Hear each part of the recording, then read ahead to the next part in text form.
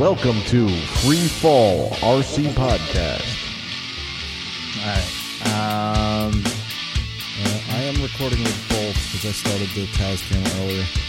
Okay, and I'm recording on my end too. Okay. Should be good to go. Cool. All right, everyone ready? Yes, sir. Yup. Okay.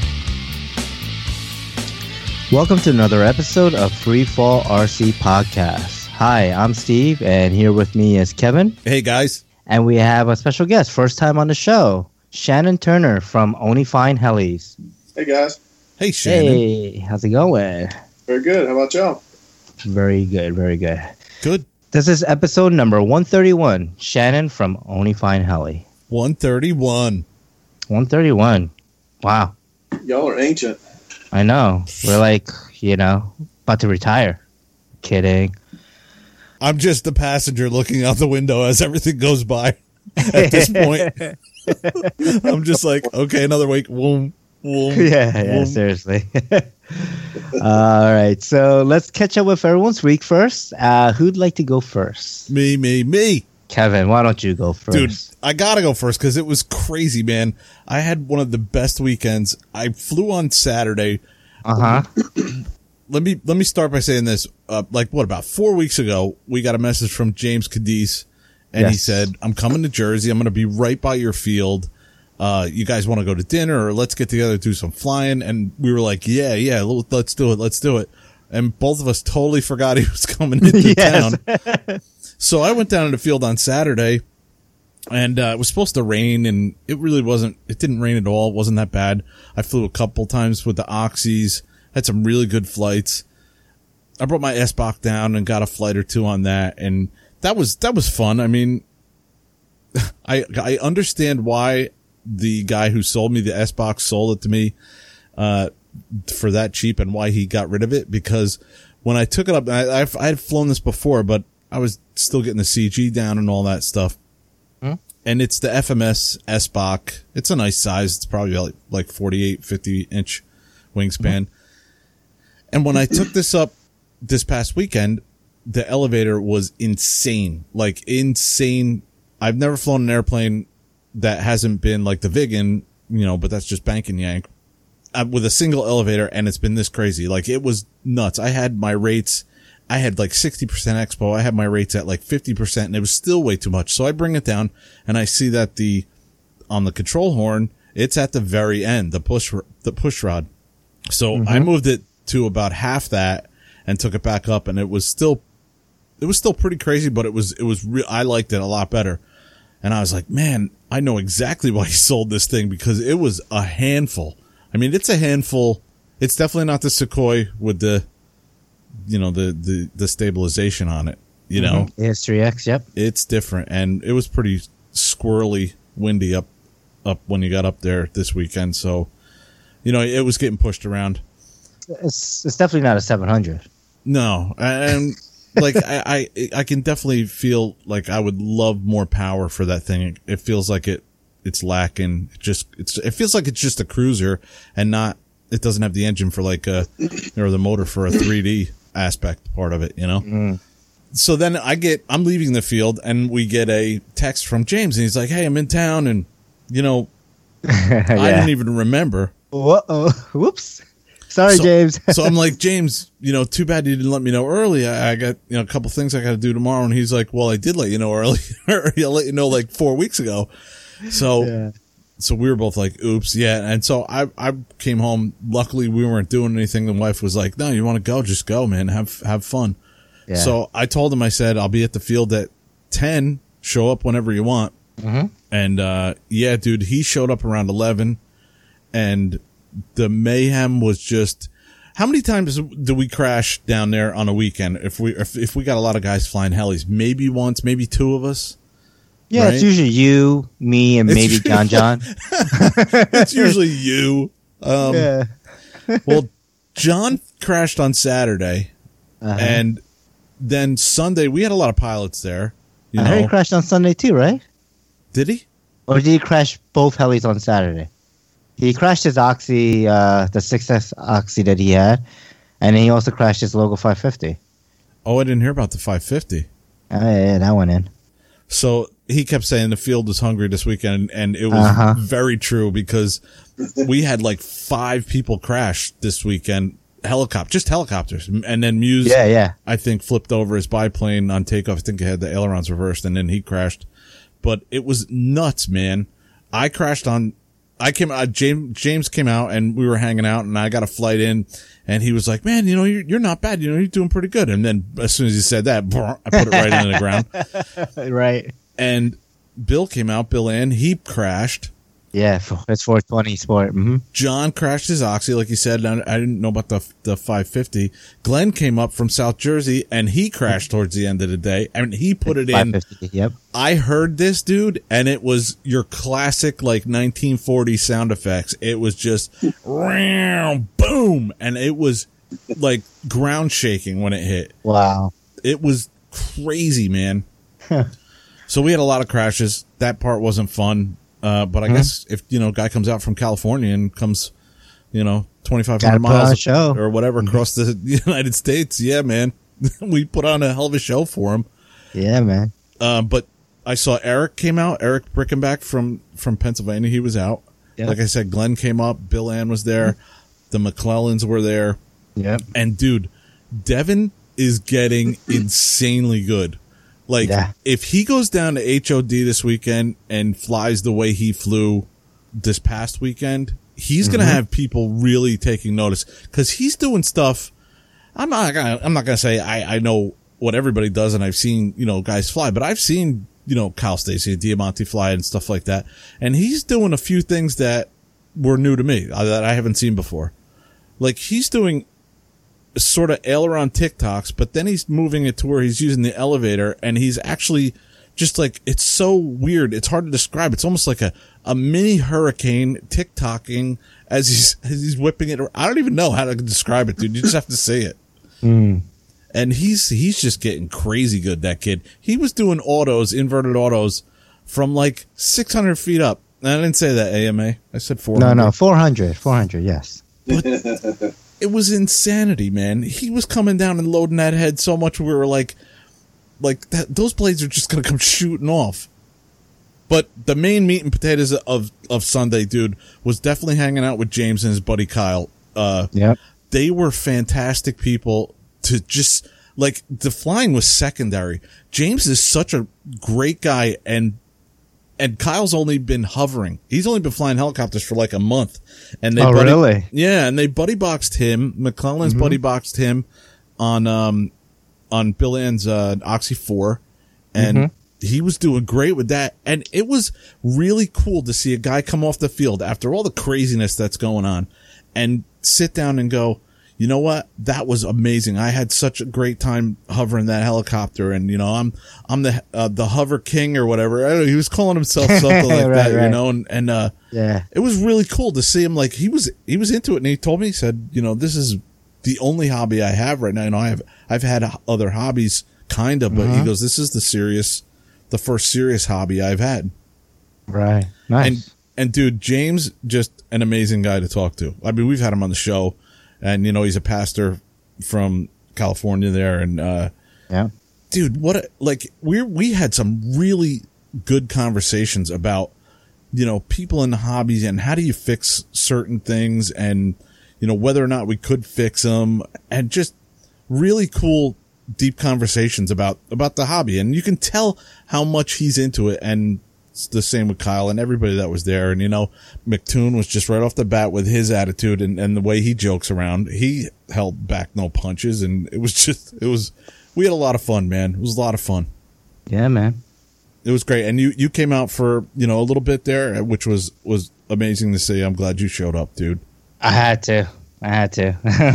So I'm ordering parts for if I can run down my fleet real quick. I put in the Oxy 255, and I ordered some serious amounts of parts for that, because I usually ordered your basic, main gear and main shaft and spindle and all that, but I don't really order too much stuff for the tail, and I busted that tail piece like right off at the end, like the holder that goes in at the end when you put your belt through. I broke the tail boom right at that point. It looked like somebody just snapped it right off, and wow. so now I have, the tail shaft / pinion parts to order, and that feathering shaft type thing that I had to order. So I got a lot of parts coming. I don't know. I was looking at my parts downstairs. I might be putting together another one. I don't know. We'll see. Because I have a lot Another of spare Oxy? parts. Yeah, I don't know. We'll see. I don't know. I would wait. We'll see. Yeah. We'll see what happens. I mean, I might have it airframe. You know what I mean? Yeah. And my 690, dude, I brought the one-way bearing out, but when I took apart, the 690 has a little metal piece that holds the one-way bearing in it and also covers the pinion on the motor, and it has a little bearing in that. And the bearing that's on the one-way that kind of holds the one-way in, that was really notchy. We noticed that was because we were trying to get the one-way out. It's kind of pressed in. Yeah.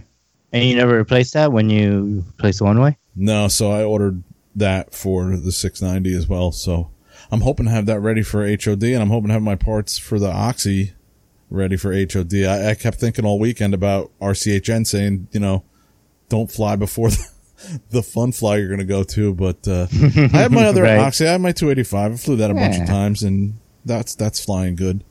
So, yeah, man, I'm going to probably remember 1,000 things that I forgot. Mike Longo was there too, hanging out, and he crashed too. That's right. He crashed one of the 4 Align 550s, which he's another guy that I've never seen him really put one in, and he did. He said he lost signal over on the left-hand side where we lose signal every now and then. So it's very strange, man. But, yeah, dude, I couldn't believe the carnage. I couldn't believe he's still using that radio. And no wonder he uses the signal. I don't know. What, that's 72 megahertz? Dude, it's a DX6i, man. That thing is so ancient now. And I guess it works, but like as your primary radio to use every time, I don't trust it. I don't trust Spectrum for the most part as it is, but then to like use such an old radio that still has like the bent antenna and stuff, like I don't know. It's yeah, Bent I don't know. antenna, that's right. So it's not pointing in the right direction. There's your dead zone. But yeah, you're absolutely right. But some guys, don't have the funds for the hobby. I kind of understand it. Yeah. No, for sure. I don't know if I would look for a 5th model. No. Before I upgraded to like a DX9 or something. Yeah, or at least like a Or a DX8 V-bar or something, anything. If you want to keep Spectrum, fine, DX8 or even DX8E. I mean, go on. The 6i doesn't have the dual antennas, does it? Only has a single. No, it's a single whip, and it's Right. like has a 90-degree bend where you can like kind of point which way it bends. But like at least a DX6, like the newer DX6, just the next generation of it would have been so much better. But Yeah. you know what it is? It's he's never really had issues before, so why replace something that's not broken, right? Right. So it makes sense. So my weekend was amazing, dude. I woke up Monday and I was like, I'm like beat. I'm like beat from you this need weekend. you need a vacation from your weekend, huh? Like I was doing stupid things that I normally do. Yeah, when I work hard, like for a week, or I don't know, just dumb things I was doing. I was like, wow, I'm really tired from this weekend. But it was fantastic to see James, like I said, man, and his buddy Kyle, man, and dude, I drove away from the field going, I'm like in awe that he came out and we actually, our paths crossed in life and got a chance to hang out and what 2 great human beings that they are, man. I mean, it was just, like I said, really good conversation. The flying was almost secondary. I even posted it on Facebook, man. It was awesome. It was everything the hobby should be, Awesome. So, man. how was your week? Yeah, hobby wise, I've been working on that crawler, just getting that thing painted up now and almost done. I got a chance to pack up the Baja 5B, so that's gonna be pretty much on its way to Florida. But I just actually, it's funny because I was talking to Gator and he's the one buying it from me, and basically it was like, I was like, he asked me this morning, oh, did you find out the shipping? I was like, dude, I went to post office, gave them the dimensions and the weight, and they're like $130 to ship ground. Oh, Yeah, I mean, we're talking about a 30 by 24 by 18 box, and then it's 40 pounds. wow. So it's not small, and it's not light, So it's a decent, Obviously, it's a fit scale buggy. It's pretty big and heavy, but it was funny because he was like, yeah, don't worry about it. I'm like, I'll go to FedEx or UPS and see how much they'll charge, but most likely they'll be cheaper for this type of package, like the bigger stuff. Okay. And then I'm thinking in my head, I'm like, wait a minute, Bert and Kyle coming down this weekend. I'm gonna see them. I'm going to HOD. I'm like, shit, your boss is gonna be here. I'm just gonna hand it to him. So double check with him that he's cool with bringing it back home, but I'm gonna bring it with me to HOD. So he's like, yeah, I'll check with them. It should be a problem. Nice. So I mean, he was gonna pay for shipping anyway, so it just saves him the $100 or whatever it's gonna be. So right, it worked out. Got that done. I started working on my scale heli, my Augusta 109. So I'm gonna do kind of what Chris Rybert does with his is just, I'm not going to try to put a scale detail on the inside the cockpit and stuff. It's just, it's a T-Rex in there and it's just too much work for me and not enough time. So what I'm going to just do is I'm going to just black out the windows and just paint the windows black. I am taking the Neo off there, so that's one of the things. So I started taking the head apart so I could get the top cover off. So okay. I could pop the Neo off there.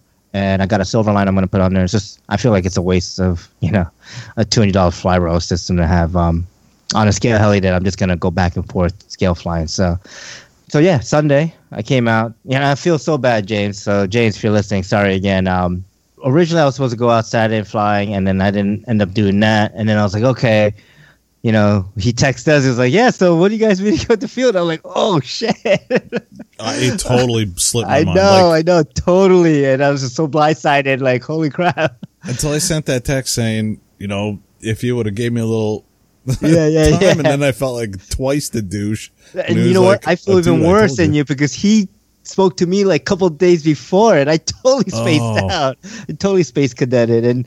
And it's whatever. But at the end of the day, like, I had plans on Sunday that came up last minute. It was like, one of my friend's kid's birthday, and I had to go. He's like my best friend. So I was like, all right, I'm going to go up to Brewster, New York. It's like, and then it was like, oh man, but I got to go down to the field. So I was like, wife, I got to go see James. He flew out from California and he's going to stop by the field. I got to at least say hi to him and like shake his hand and meet him in person. Like I can't, there's no way I can't do that. So she's like, don't worry about it. Why don't we go to the field? Try to get there around 12, and then maybe like 12:30, 1 o'clock, we'll head out. So I'll give you a little bit of time to hang out. Yeah.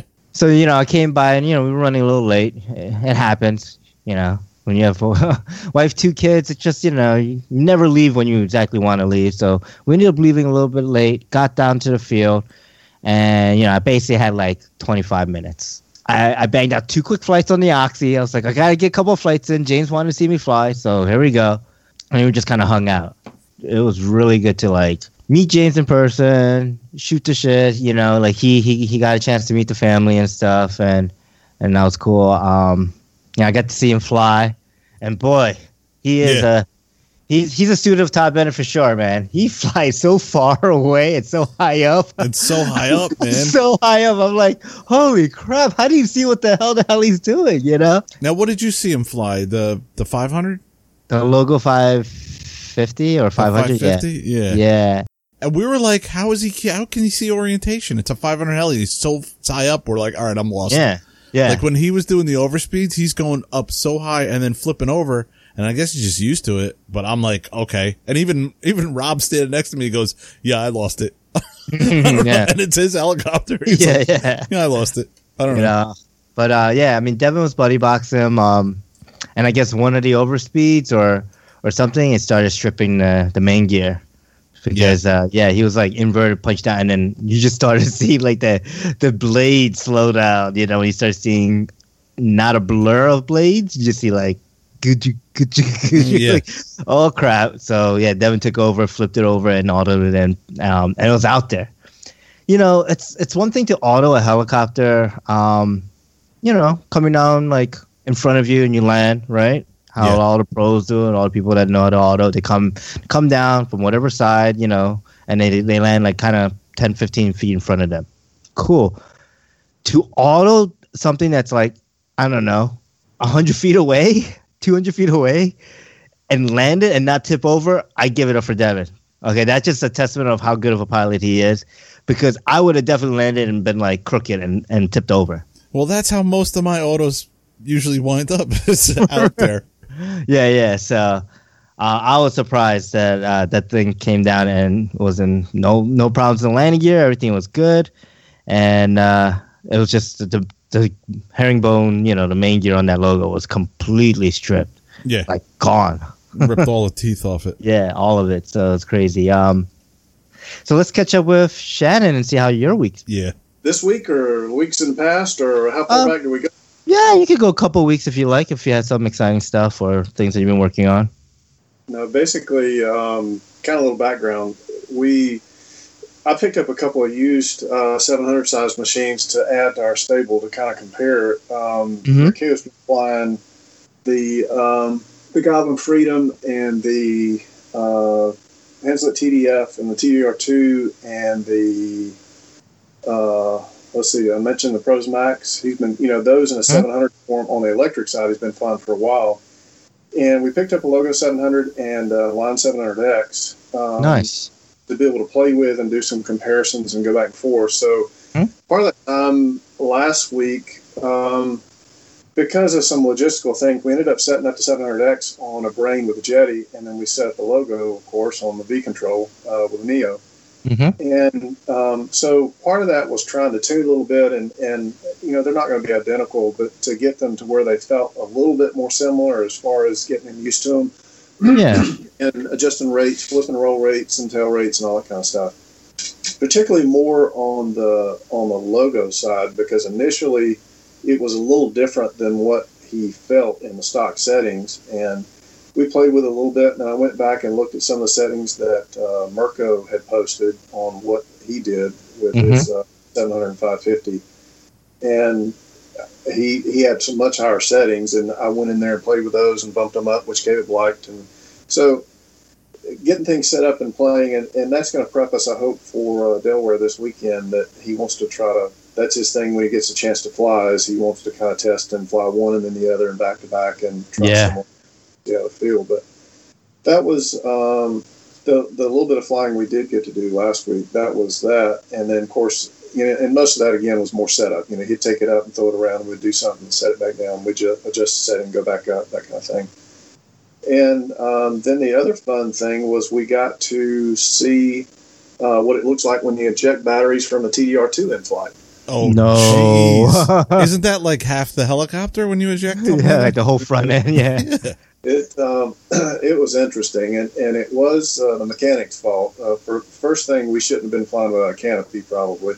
But it was about a 30. I can't remember. We got video of it. 32-second flight or 37-second flight or something like that. I changed some settings, adjusted some things and whatever, and getting that tuned. He wants to fly it a lot at IRCHA, and took it up, and I had the wires, the ESC and battery wires and all tucked. I don't know if you're familiar with how the front battery tray compartment goes on the TDR2. Yep. Kind of hooks in and clamps, yeah. Exactly, and then it sticks out there on the nose. And I had the wires wrapped down and around, and the way they were, connected, they were set up so, they weren't really flopping bad or anything. I thought they'd be fine. Well, like I say, 30-some seconds into the flight, he wasn't really hard on it. He took it up, did a big, huge loop, did took the helicopter vertical, and then rolled the aileron so it was kind of spinning around on his axis, so it was dropping back down, and then popped it back up in the air, and then as he popped it, he went inverted, and slowing it down and looking at the video, you can see a tiny little piece of something fly off right before it starts. And I'm 99% sure that the ESC wires flopped out of there, and the blades got the end of the ESC wires off, I'm pretty sure. Whoa. So wow. That obviously immediately he lost power, and so the helicopter started to fall, and he was trying to do something with it, and he said, "Daddy won't do anything to him." So of course, he didn't have any power because he was trying to auto it and it wasn't responding. But the ESC wires ended up wrapping around the head, so it slowed it down, and the blades were hardly spinning when it came down.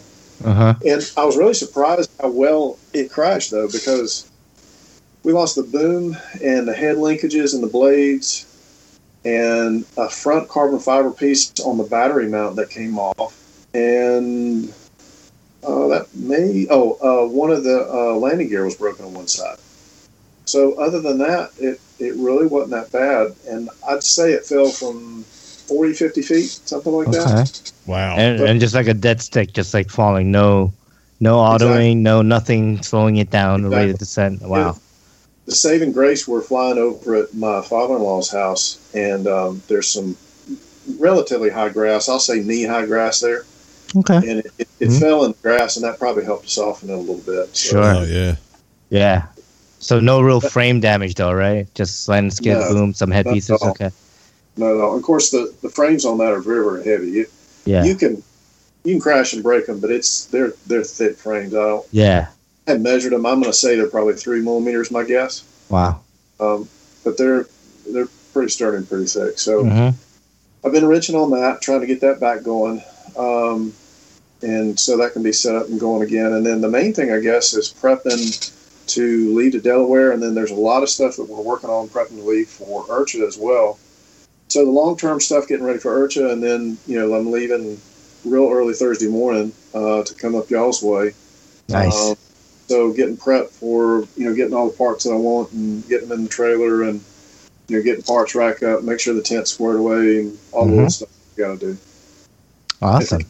The main thing is making sure we have enough snacks. So that's very important. Yeah.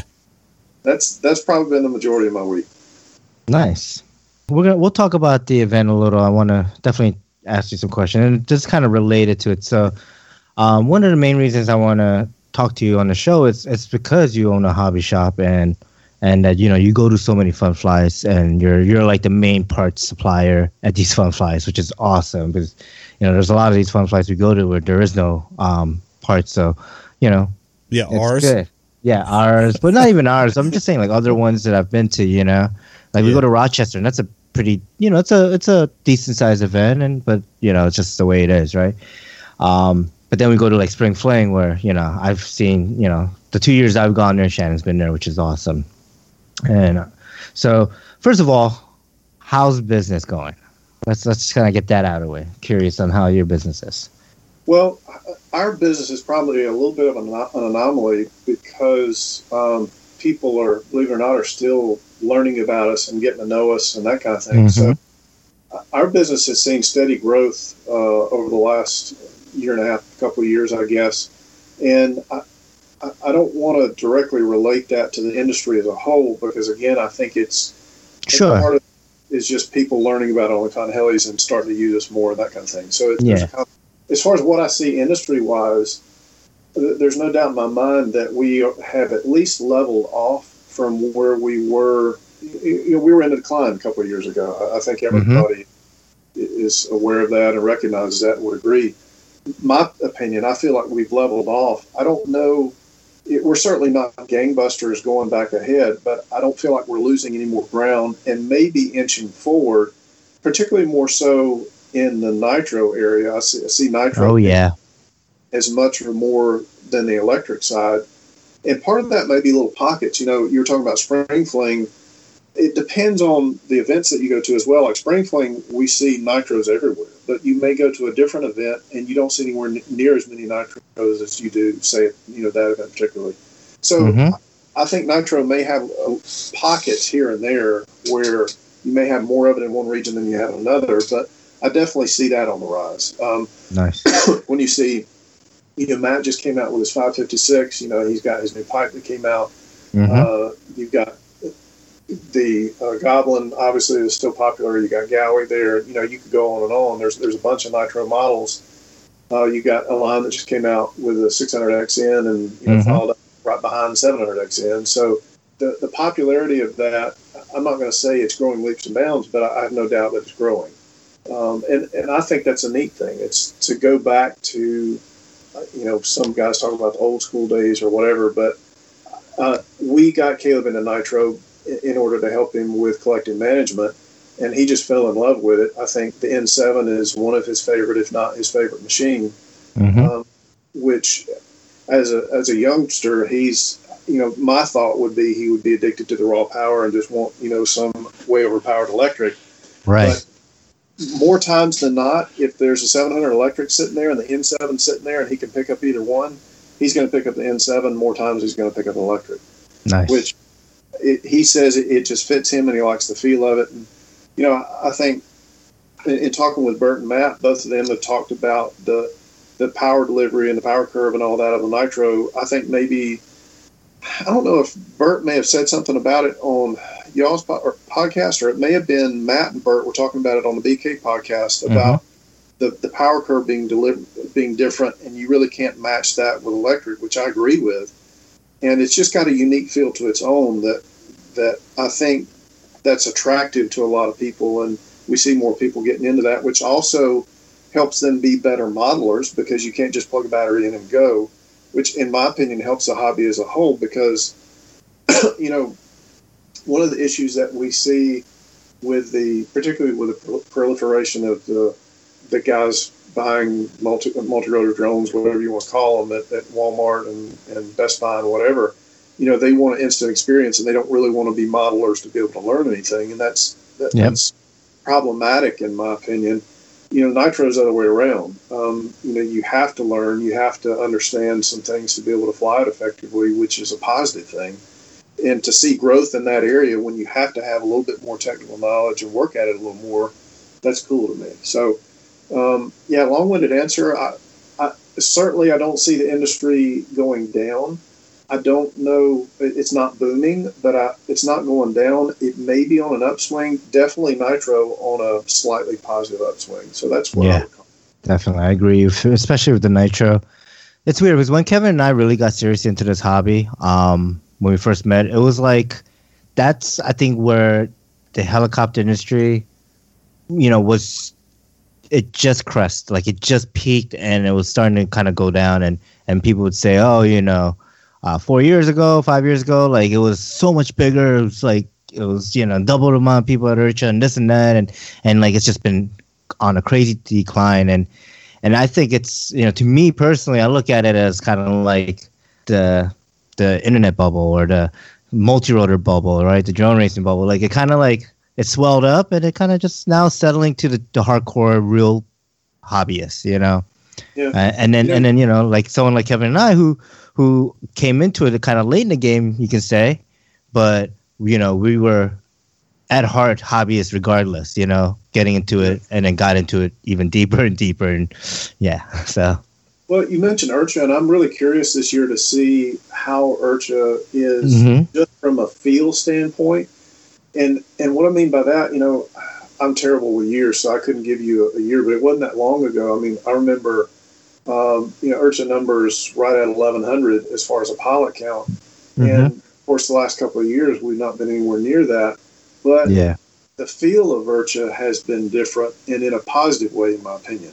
Okay, You know, the feel of the last couple of years has been closer to a fun fly feel than a commercialized feel for IRCHA in the last couple of years, in my opinion. Okay, nice. So I'm really curious to see, and I know that's very nebulous, you know, how do you tell how something feels? And you just got to be there and experience it. It's just, exactly. You know, take spring fling, for example. Everybody uses that as kind of a bellwether. And of course, I haven't had the opportunity to go to any West Coast events, so you know, it's hard for me to relate to those. But I mean, spring fling is one that's the folks on the East Coast. It's easy for them to relate to because a lot of people have been there. You know, that's a very unique feel. It's a very laid back atmosphere, just a fun, enjoyable, everybody hanging out kind of thing. It's not a pressured thing. You don't have the pro pilots where they're, I know I got to do this, and you know I got to make sure, you know, I've crossed my I's and dotted my T, cross my T's and dotted my I's, and make sure all this is just right and all. You know, they're just out there fun. And IRCHA is they have to work more because they've got demos and stuff like that. But I saw a little bit more feel of spring fling in IRCHA the last couple of years than I did in those 1,100 years. So. And IRCHA is always going to be work for those guys. I mean, the Kyles and the Allens and all the go through all those. They're going to have to work at those times. That's just a part of the job, and I'm sure they enjoy it. But yet, you know, part of it's a job to them. But the more we can get that little bit of still small time fun fly feel into it, the better off we are, and I think that's cool. So I'm curious to see how IRCHA feels with you. Yeah, definitely. I mean, IRCHA as an organization wants to like promote the hobby, bringing that like kind of, the I don't know how to say it. Let's like kind of like the backyard kind of like fun fly is the way to do it, because when people see other people having fun and not work or not like being serious, but enjoying and laughing and fun and meeting people, like that stuff is what draws other people into it. So, Exactly. and then the helicopters obviously are cool, and they're these crazy engineering, masterpieces that do insane stuff in the air. So I know you not just, have an online store, right? You have your onlyfinehelis.com, but you also have a brick and mortar store, right? Yes, sir. And how was that? Like, I mean, first of all, let's ask this. How long have you been in business? 2012, I believe. Yeah. Okay. And did you always start with like brick and mortar and then develop the online, or was it just kind of like both in one shot? Like, we're doing this, we're going ahead and with both. Yeah. Let me give you a brief history. Basically, what happened, the way we got into RC Helis, it was for Christmas one year, and we were finishing up Caleb's presents, and we were in CVS picking wrapping paper or something like that. Mm-hmm. And they had this little coaxial thing there for $19.99. Oh yeah. Mm-hmm. And we thought, yeah, that'd be cool, to add to finish up his stuff. We'll get that. And so he opened it up Christmas morning, and sure as the world, it was a piece of junk and didn't work. So we took it back and got another one, and that one didn't work. So we took it back, and thankfully they gave us our money back. And there was a local hobby shop just right down the road from my house that was called A to Z Hobbies. And they had Blade. And we went in there and picked up an MCX, and that was our first official real RC helicopter. It was a Blade MCX, which we still have and still flies. It's had a couple of parts on it since then, but it does still fly.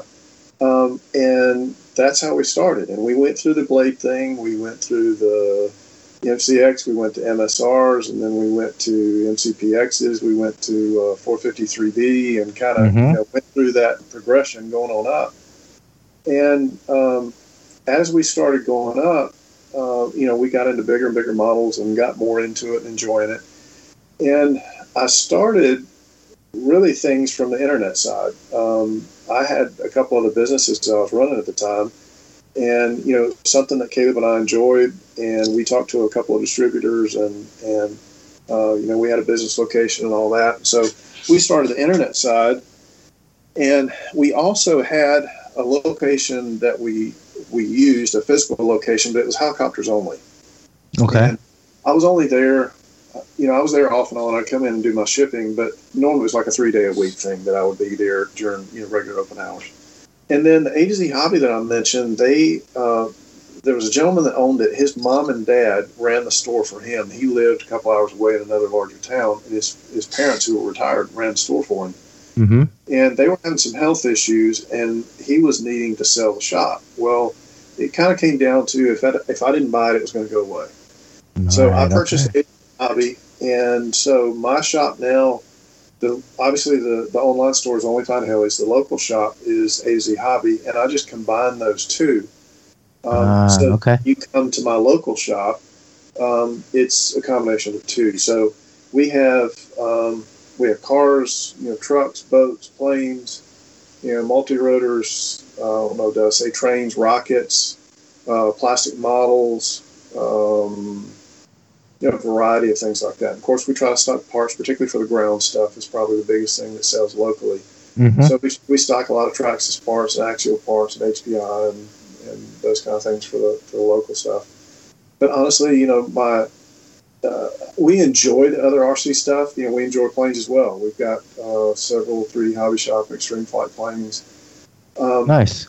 But our heart is in helicopters. And the further we go down the road, that's, more emphasis we see on that, the more we put on that, the more time we spend on the helicopter side.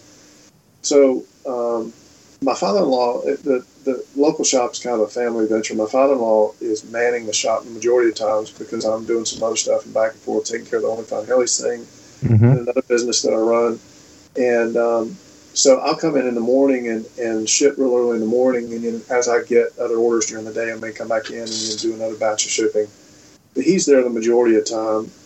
That helps and allows me to go to events, and be gone for 3 or 4 days to an event and stuff. Right. That's kind of how that went. That's awesome. In the hobby shop itself, is it just like you do sales? Do you do repairs? Do you kind of do like? We do sales and repair, and we see more and more of the influence of people wanting us to do the repairs. Even on somebody strips a spur gear on a Stampede or something like that. I really try to push people to try to do their own work, and I try to help to educate them. And that's the majority of my time in the local hobby shop is education. I spend a lot of time with people talking about LiPo technology and batteries and how to handle batteries correctly, charge and all that. That's I can almost do a recording and say, okay, come over here and watch this. Right. I go through that speech, multiple times a day. But, unfortunately, I see more and more of they want to play with a car, but they don't want to mess with it. They don't want to learn how to take the cover off and, screw this bolt and put another spur gear back on, screw it back on, and, set your tension and, put a cover back on. And that saddens me, and it's unfortunate, but we see a lot more things brought in that I try to get them to do and to learn how to do. Yeah. Particularly with younger kids that are involved, I try to get them to do that not only for their benefit, but also for the kids. The mechanical portion of that, whether it's an airplane or a helicopter or a car or whatever it is, that's great for younger kids to be able to learn that in the mechanical aspect of how does this work, and turn the wrench and figuring stuff out rather than playing with a video game or whatever it may be. Yes. And I feel like it directly relates to real world skills. Caleb's getting to the point now where he does some building and working on stuff and things like that, and I feel like down the road that's helpful to him to have some mechanical skills of being able to look at something and figure it out, and applies to the real world when his car breaks down on the side of the road, or he has a problem with plumbing or whatever. To be able to think through a problem. So I really try to encourage folks that come into the shop to do their own stuff, but we still get a good bit of that people bring in for repair. One of the hardest lessons to learn in that respect is that even though the task at hand is kind of mundane and you don't feel like doing it, you'll learn from that to your next task. I've found that, like, even if I don't want to do something or I see it's boring, or why am I building a circuit to flash the stupid LED on or off? You take that and you build upon that. Yeah. For any technical type of things like that. Yeah. And, we've done some things too where we've gone to some local schools and done some flying, but then we also try to tie it into education because, it depends on the age group that I'm speaking to, but I try to do a presentation and talk about, the math skills from electric standpoint, come into it and talk about, okay, here's a helicopter, and I do it at a very low level, but I get into like gear ratios, and you need to be able to understand math and do well in your math, classes, because you're going to have to understand, I go briefly into like the kV of the motor and the voltage of a battery and yada, yada, and how to determine these things. And that directly relates to having fun with these things, whether it be, a 2S or 3S vehicle or a helicopter or plane or whatever. And then I may even go into a little bit on the nitro side of, the mechanical portion of learning how to deal with these engines. And that's great to learn how to operate a car and whatever. And trying to encourage them to do well in school, that their school directly benefits them, education-wise, in knowing how to do these things better. So we try to tie all that together as best we can. Yeah. Excellent. It's awesome. There used to be a local hobby shop, unfortunately closed down, but one of the things that like I've always taught to the guy, which I couldn't understand, is like, people would like fly their helicopters and they would hover and they crash, and then they bring it back and be like, fix this. I don't care how much it costs, fix it. And I think, for a while he was kind of supporting his business just from fixing other people crashing helicopters. I'm just like, wow. I mean, to like for these folks to be, coming back in, week after week to have this guy fix the helicopters, to enough to this guy staying in business is just like I couldn't understand it, because I'm like, I never brought my helicopter anywhere to get fixed. It was always like, I broke it, I fix it. With anything really, in life, and I couldn't understand it.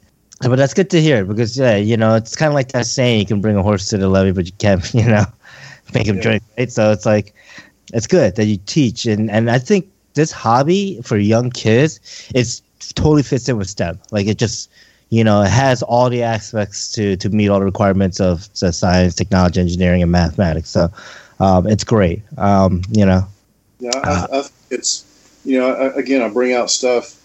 Yeah, I'll get into the science part of it. We'll talk a little bit about lift, talk about an airfoil. Right, aerodynamics, right. And, talk about a plane, or, the way that the multi-rotor we're flying Inspire, a DJI Inspire that we have, and, pull a prop off and pass a prop around, and, why is this shaped this way, and lift, and I'll take a helicopter and show positive pitch and negative pitch and what makes it go up and down. So the physics of that and the math and all that, I'm trying to help them understand that the school means something, and trying to help the teachers and back them up a little bit, that, they're not just doing this to give you something to do. This is going to help you later on if you learn this. So yes, try to tie the two together. Definitely. Awesome. Nice. Owning a shop, right? Like online or brick and mortar, really just owning a hobby shop in general. How do you know what to keep in stock? Like how much of it, quantity? Like there's got to be some hidden voodoo magic behind that, because, Voodoo. No, you know what it is? It's like you go to a hobby shop and they don't have it. It's that's the most frustrating thing. Remember the old 8-ball that you kind of... Yeah. The little diamond thing that was saying yes, no. That's kind of what you need to be able to pick out exactly what to stock. Yeah. Because it changes. Sure. To some degree, that's difficult even on the website side, for you guys. Quite honestly, I don't... There's a lot of things that I really would like to do from a stocking standpoint that either from a time or from a cash flow standpoint, I'm not doing as well as I would like right now. But even it's probably more critical on the local shop side, because people want the latest and greatest, but the same thing, that the big issue is parts. Predictability of, okay, what parts are going to break. Like on a vehicle, you're going to go through A-arms, you're going to go through spur gears, stuff like that. You're going to go through. Yeah, all your wear and tear stuff. Yeah. Mm-hmm. Yeah, part of that is going to be experience of dealing with a particular product or a particular manufacturer over a period of time. And that this particular manufacturer is going to have more electronic issues than this one. This one's going to have more drivetrain issues than this one. This one's going to have more, or whatever. And knowing how to stock that. I've got to be really careful in my area. I'm in a town of 1,500 people, so it's a very small town. And, Of course, we're pulling from a wide area that people come and visit. But, take DJI, for example. We're a DJI dealer. We stock very little because of the as much changeover and the competition that we have with the big box stores. But, DJI and other manufacturers will do similar things where they'll come to you and they'll say, hey, if you buy 12 of these, I'll give you one free, or this or that or whatever. Try to get you to get volume going. And the thing you got to be careful of is you buy 12 of them, you sell 8, and they come out with a new model, and you're sitting there with 4 that nobody wants. Oh, boy. So, that you have to think about not only what to do, but how deep do you go? Because, Blade's kind of the same way. Blade's going to try to push the envelope a little bit, and they're going to come out with a new something, every couple of months or whatever. And so you have to be really careful that you have enough to take care of your customers and support the parts that they need, but not, go 12 deep that, it's going to take you 3 years to sell that or whatever it is. Or take a loss, right? Yeah. It's a juggle, and the only thing I can say is experience. The other thing is trying to have a good working relationship with suppliers that as much as possible you try to work shipping situations so when you don't have something, you can get it in quickly. Or if you need a resupply, both, majority of the hobby shop things that are, as far as the local shop, are Horizon and Great Plains products, which obviously are now all Horizon. Mm-hmm. And I'm 2 days from them with just regular shipping.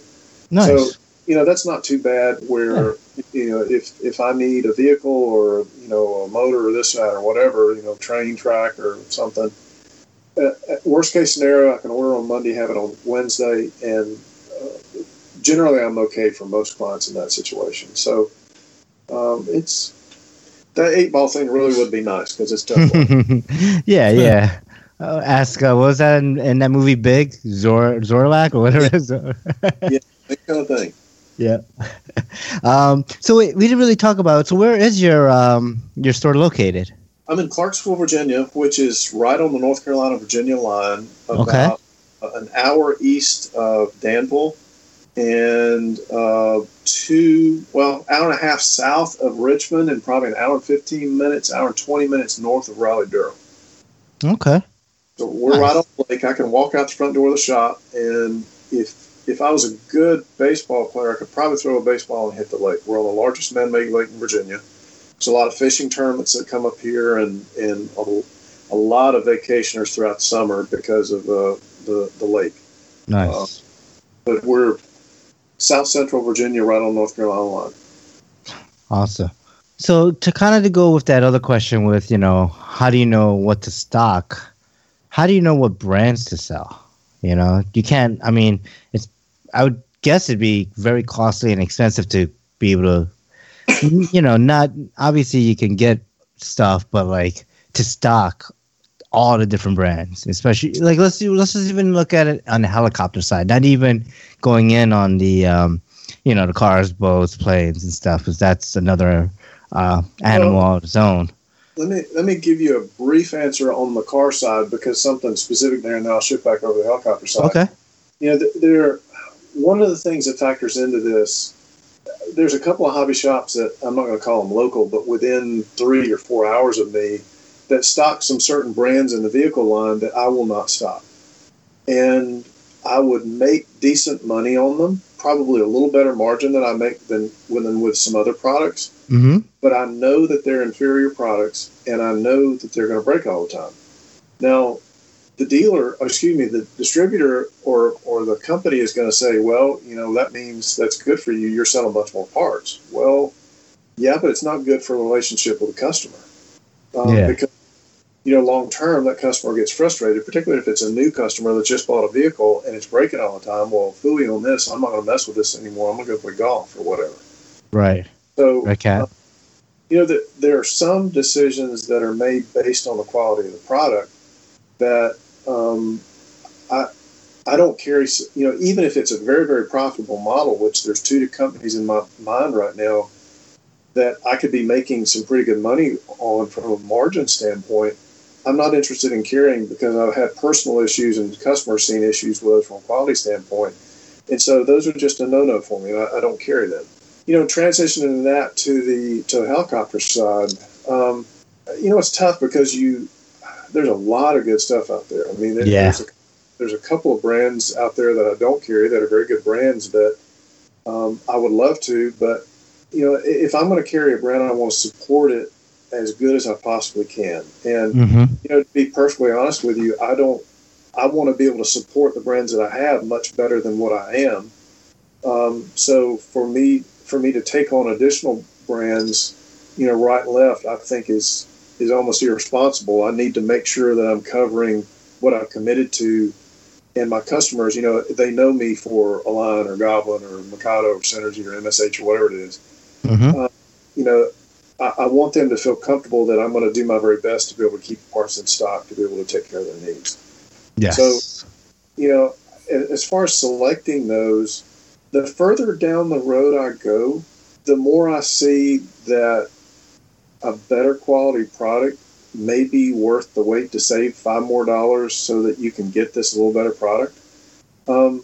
I've dealt with a lot of companies from, U.S. companies, and I've direct imported and distributed Chinese products and Vietnamese products and all kinds of stuff.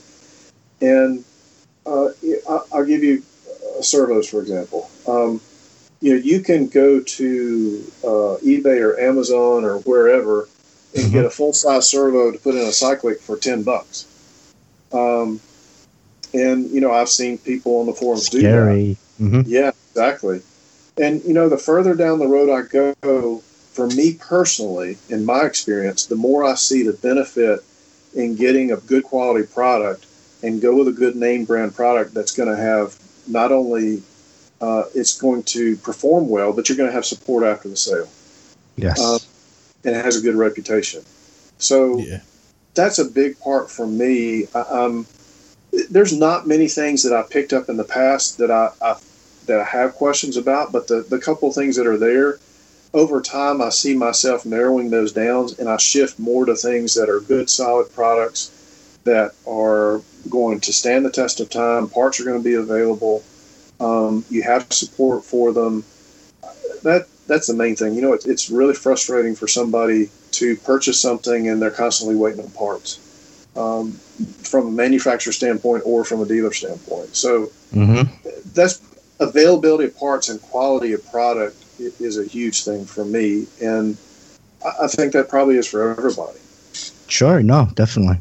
Yeah, customer service too, like if something does go wrong, because things do go wrong, or, maybe the QC wasn't perfect, but, when you contact the company, like say for you, carrying very high quality parts and, items in general, like, helicopter kits or electronics or whatever, means that you're going to get less poor feedback from your customers, right? Like your customer buys, say, whatever type of ESC, and it kind of blows on them. It's like, well, they're going to come to you because they bought it from you, and then you're going to go to the manufacturer and be like, hey, can I get this warranty? And like that bond between like the customer, you, and then the supplier or the factory or the company itself, and the customer service, that each step of that customer service trail, makes a big difference. That, if you're selling a bad product, then you get the grunt of people being mad or upset, and then you got to portray it up there, and you're not getting that customer service from that company, then, why support that brand or sell it in the first place, right? So just looking at, I'm sitting here, my website's off to the side over on my computer in front of me, and I'll just use these for example. Right now our main manufacturer helicopter-wise that we're doing are Lion, Goblin, Mikado, Synergy, and MSH. The distributors, the U.S. distributors, I know all of those guys well. Good relationships with all those. They're all great people. And if I have an issue, then they have an issue, and they're going to do whatever they can to jump through hoops to be able to make sure that issue is taken care of. So I have no questions or qualms about supporting those brands, because those brands support me and support the end customer. So I want to carry a brand that I feel good about personally, and I know I can support so that the customer can feel good about that as well. Yes. And that's a big part to me. Definitely. These next couple of questions, they kind of all go into it, and you kind of explained a little bit earlier in the main topic area, but I'll kind of go over it, and you can talk about it as far as your experience. So the three questions are: do you see a decline in the heli sales? Do you see a decline in the airplane sales? And then do you see an incline on drone sales? So they're kind of bundled together, so, Yeah. Wow. That's a loaded question. Hell yeah. Or a series of loaded questions. Yeah. Well, honestly, I don't know that I'm qualified to answer that well because of our emphasis on the heli side. Sure. I think that skews our numbers. Probably, honestly, somebody like Jason and A-Main or whatever would probably be able to answer that a little bit better, because they don't have as much emphasis on the heli side. They're more broad in what they carry. They're more balanced out, right? Mm-hmm. Yeah. But like I said, on the heli side, I see us at a minimum, we're leveled off. I don't see us going down right now. At a minimum, we're treading water and maybe slightly inching up. We're not leaping by, huge bounds and bouncing, jumping over buildings and whatever, but we're definitely holding our own, maybe increasing slightly. Okay. Plane side, it's hard for me to say because really I'm only selling planes at a local level, and my local level can be so skewed that I don't think that's a safe thing to be able to throw out numbers because it may have absolutely nothing to do with a state, regional, or national. Sure. And this could be related just to like local hobby shop, like brick and mortar, and in your location. Like, and it could just be totally skewed. It could be totally just your opinion. It doesn't have to be fact in any way. In my local area, I'm seeing less people pick planes as a starter and more people going with multi-rotors. Yeah. And, honestly, I see if they're getting an entry level, you get a couple different people. You have the folks that buy a $100 multi-rotor at Walmart, or even they'll be in a Sears and there'll be a kiosk thing or whatever it is, something there. You have those, and then you'll have ones that'll come in and they'll pick up, a blade something from us or whatever other brand that it may be, that may be a entry level from a $80 to $200, $250 unit. Yeah. If somebody's going to come in and start with a RC hobby, used to be they would come in and they would buy a foamy plane or an intro level plane, an Apprentice. That Horizon sells is a great starting plane, a couple different sizes. I'm not selling as many of those as what I used to.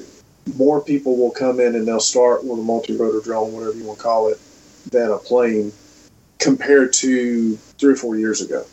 I do think that in general, and this is just Shannon's opinion and that's all it's worth, I do think that the people that get into the hobby with a multi-rotor are much more likely to get bored with it and get out of it quicker than in 3 or 4 years ago if they were starting with a plane or a heli or whatever. Yeah. And I think a lot of those, I'll go back to it's a microwave mentality. I want to be able to do it right now, and I don't want to put any time or effort into it. I just want to go have fun. Yep. I want to put my 2-minute Elio's pizza in the microwave and eat it now instead of waiting 10 minutes to actually cook a pizza in the oven. Yeah. It's an gratification thing. And totally. I think that's, it's not just a hobby thing. That's just, that's a general mindset of our society today. That's just how we've become. And it's transitioning. Totally. I don't think the hobby is causing that. I think in general, we as people are moving that way, and we're just seeing symptoms of that in the hobby world. I blame the hipsters. So, if I had to generalize, I would say plane sales are down a little bit, and the multi-rotor drone are supplanting some of that. People are definitely starting with a multi-rotor rather than used to be. They would start with, let's say, a fixed pitch 120 SR or something like that. They're much more likely to start with a multi-rotor and, get used to the similar controls and maybe or maybe not switch. I think having a simulator in the store is good for people to play with and be able to try out. I think I think you guys can understand, all of us heli guys understand the part of the challenge of helicopters is what's attractive to us, because it is a little more difficult and you do have to work at it a little more. So it's more self-satisfaction when you're able to do this particular maneuver. You're like, yeah, that was really neat. I had to work at that, but that's really cool. I enjoyed doing that. That's part of the attraction there. Having the sim is neat to try to get people a taste of that, right? Yeah, give them a taste, dip their toe in the water, and say, look, here's, you can fly this right off. You can start here, but later on you gravitate to this. And particularly when Caleb's in, I'll have him fly for them, or we've got a big screen TV that we've got in the shop that I think it's a 60-inch TV or something like that I'll have some flights going probably almost all the time. And so I'll have 3D flights going, and people is like, that thing's upside down. Is he about to crash? Or, they get all these comments, and then that opens the door to be able to get some, explanations. We can go over the sim and play a little bit and show how this works and whatever. But long-winded answer to the short question. Yeah, helicopters, nationwide, as far as online sales, I don't see it going down, but locally, definitely planes as an entry level is not as much of an option now as what it used to be. Yeah, no, I agree. I feel like that's the way it is, and that's just perception of mine too. Just to see, that like I don't know. I think it's the hype in the news and everything. You hear about drones, you hear about this, and people are kind of drawn to that. Like, oh, it's like a common word, that. So they're like, oh, what is this drone thing? Oh yeah, I want to try that because that's what I hear on the news. That's what I hear people talk about. So y'all are familiar with the Twisted Hobbies planes, right? Oh yeah, big time, yeah. Yeah, we've flown them for a long time, and to me, we sold a bunch of those here locally. We worked out a deal with them, and we were able to do a dealership kind of thing. So we've sold a lot here locally, and it's just relaxing to go out in the front yard or the backyard or whatever, and at 7:30, 8 o'clock in the evening, and you just kind of floating through the air, just hovering around, or whatever you want to do with that plane, and if you mess up and you crash it, glue it back together with welders and go again. We've got one that's probably, it weighs twice as much as what it did originally. Yeah. As relaxing as that is to go out and do, I just don't get that same feeling with a multi-rotor. No. I go out and fly it. It's just a completely different feel. It doesn't have the challenge of the helicopter that I enjoy, but it doesn't have the relaxation of the plane. Right. So it's kind of stuck in the middle, and it's difficult when somebody starts with that. Which direction do you take them afterwards? If you can try to pull them one way or the other, it's tough sometimes. It is almost like a gimmicky thing in a way, like Steve was saying, because the two people that I know that I have in my life that aren't part of the hobby and don't fly anything else, my brother-in-law and my soon-to-be son-in-law both have bought drones. Just went out and bought something, probably $100 or less, and they're like, "Hey, Kev, I bought a drone," and I was like, "All right, yeah, let's fly it," and flew it once, and that was it. And so it's like, I don't know why they did it, but that was exactly like you're saying. That was their first experience with anything airborne. Yeah, it's the thing to do. I think it's because it's the easiest thing to do in your backyard in a small space, or where, you could hover it. It's cheap. Right. They crash pretty well compared to hovering, or even in your living room. Yeah, you could hover it, and you could hover a small helicopter in your living room. But we won't talk about how big of machines we've hovered in the living room. Or spooling up 550 on the living room table or anything like that. I'm locking the dog in her crate just to be on the safe side. Yeah, as I spool something up in the kitchen. Yeah, totally. But but then again, it's like, it's funny because you can get someone like those mall kiosk drones, right?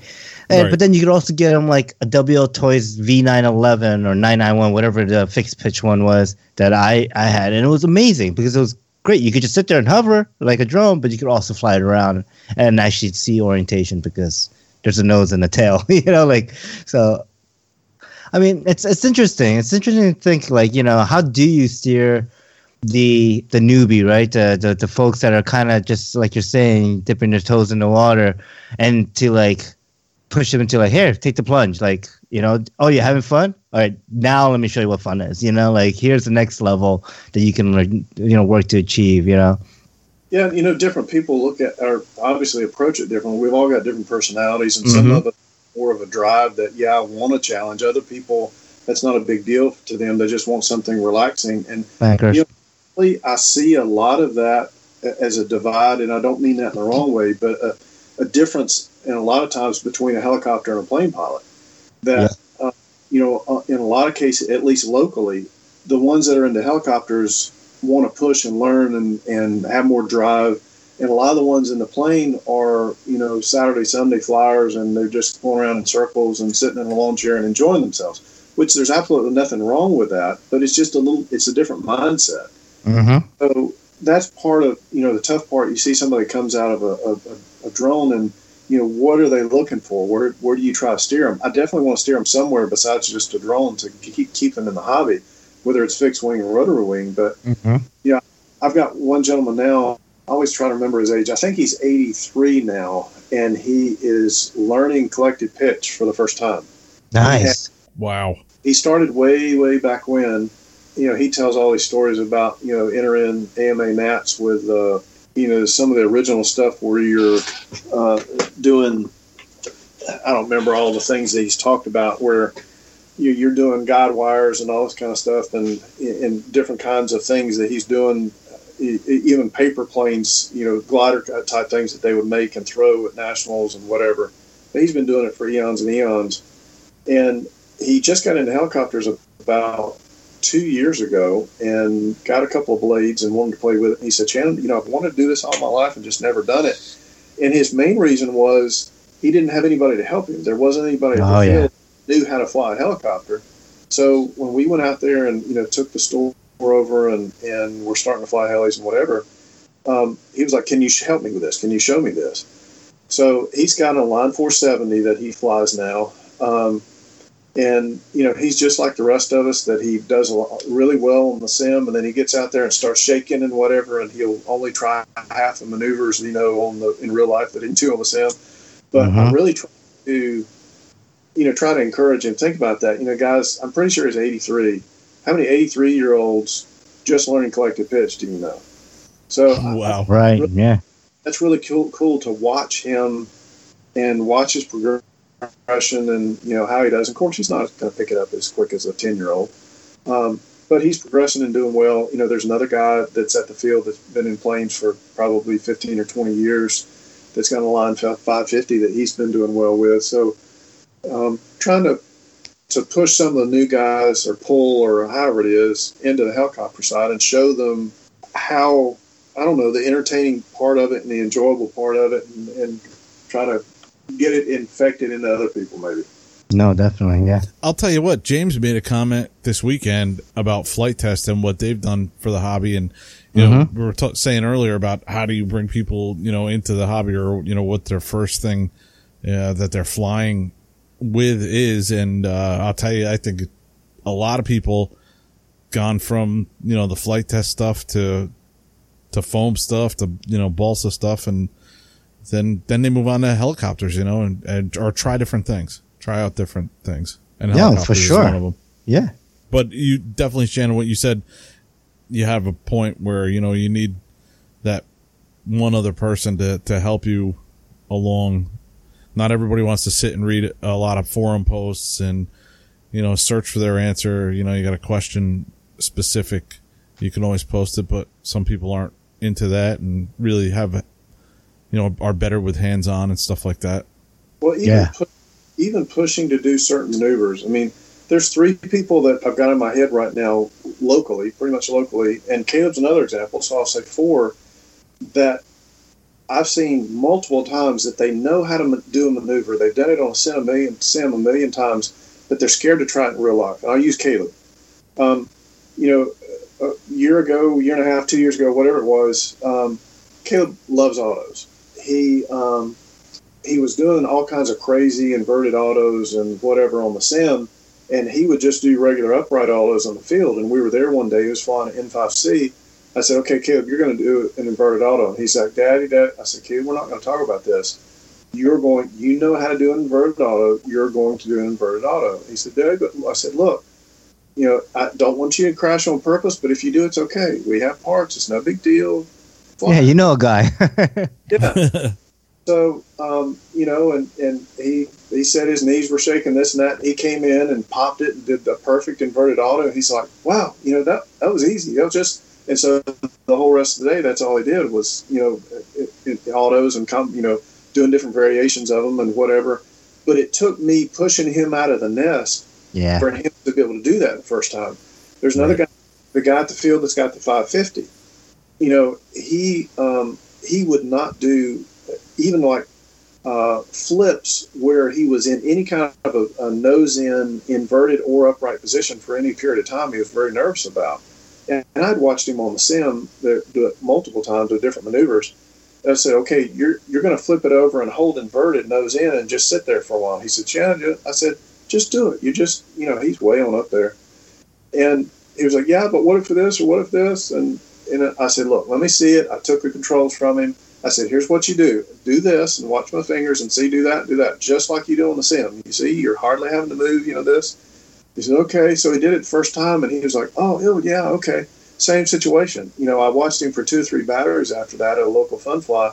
That he was playing with that the whole time, but he needed somebody to push him out of the nest that first time to try it. And us 3 here talking, we go to fun flies and we get the opportunity to see other people fly and try things at fun flies. There's a whole bunch of other people that for whatever reason don't go to a fun fly.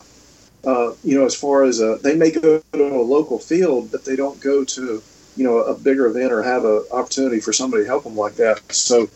Right. That push out of the nest for a lot of people is all it takes to get them over a hump. And I've seen that a lot with a lot of different people, me included, that, you just need that little encouragement to go ahead and try that maneuver or to, try this helicopter or whatever it may be. So the encouragement of somebody that's there is very important. And we have a responsibility to try to help with that and go out if we see somebody. Hey, let me help you with that, or, encourage them. Yeah, you can try this, dude, whatever. So I think that's important. Definitely. Yeah. I mean, I tell myself this, and I tell everyone too, every time you go fly, for the day, just try one thing new. Just try one thing new. Even if it's out of your comfort zone, try it and just know, and ask questions, right? Oh, well, I want to do this. Say I want to, nose in inverted hover, right? Well, flip it over, hold it for a sec, and just know how to flip it back out, so you could be back in your comfort zone. That's all. And I've seen it. I've seen it with Kevin. I've seen it with other people that they do that, and then it's like, oh, well, it's not as scary. Oh, and then it's like the snowball effect. Then they see that they can do this, and they can learn, and they see the progression, and then it's snowball. Now Kevin's doing half pure flips 5 feet off the deck and with a Logo 690, which is, a big helicopter. And it's just great, Well, I tried something new on Saturday. I tried bringing home both helicopters in one piece, and I actually did it. Wow. See, look at that.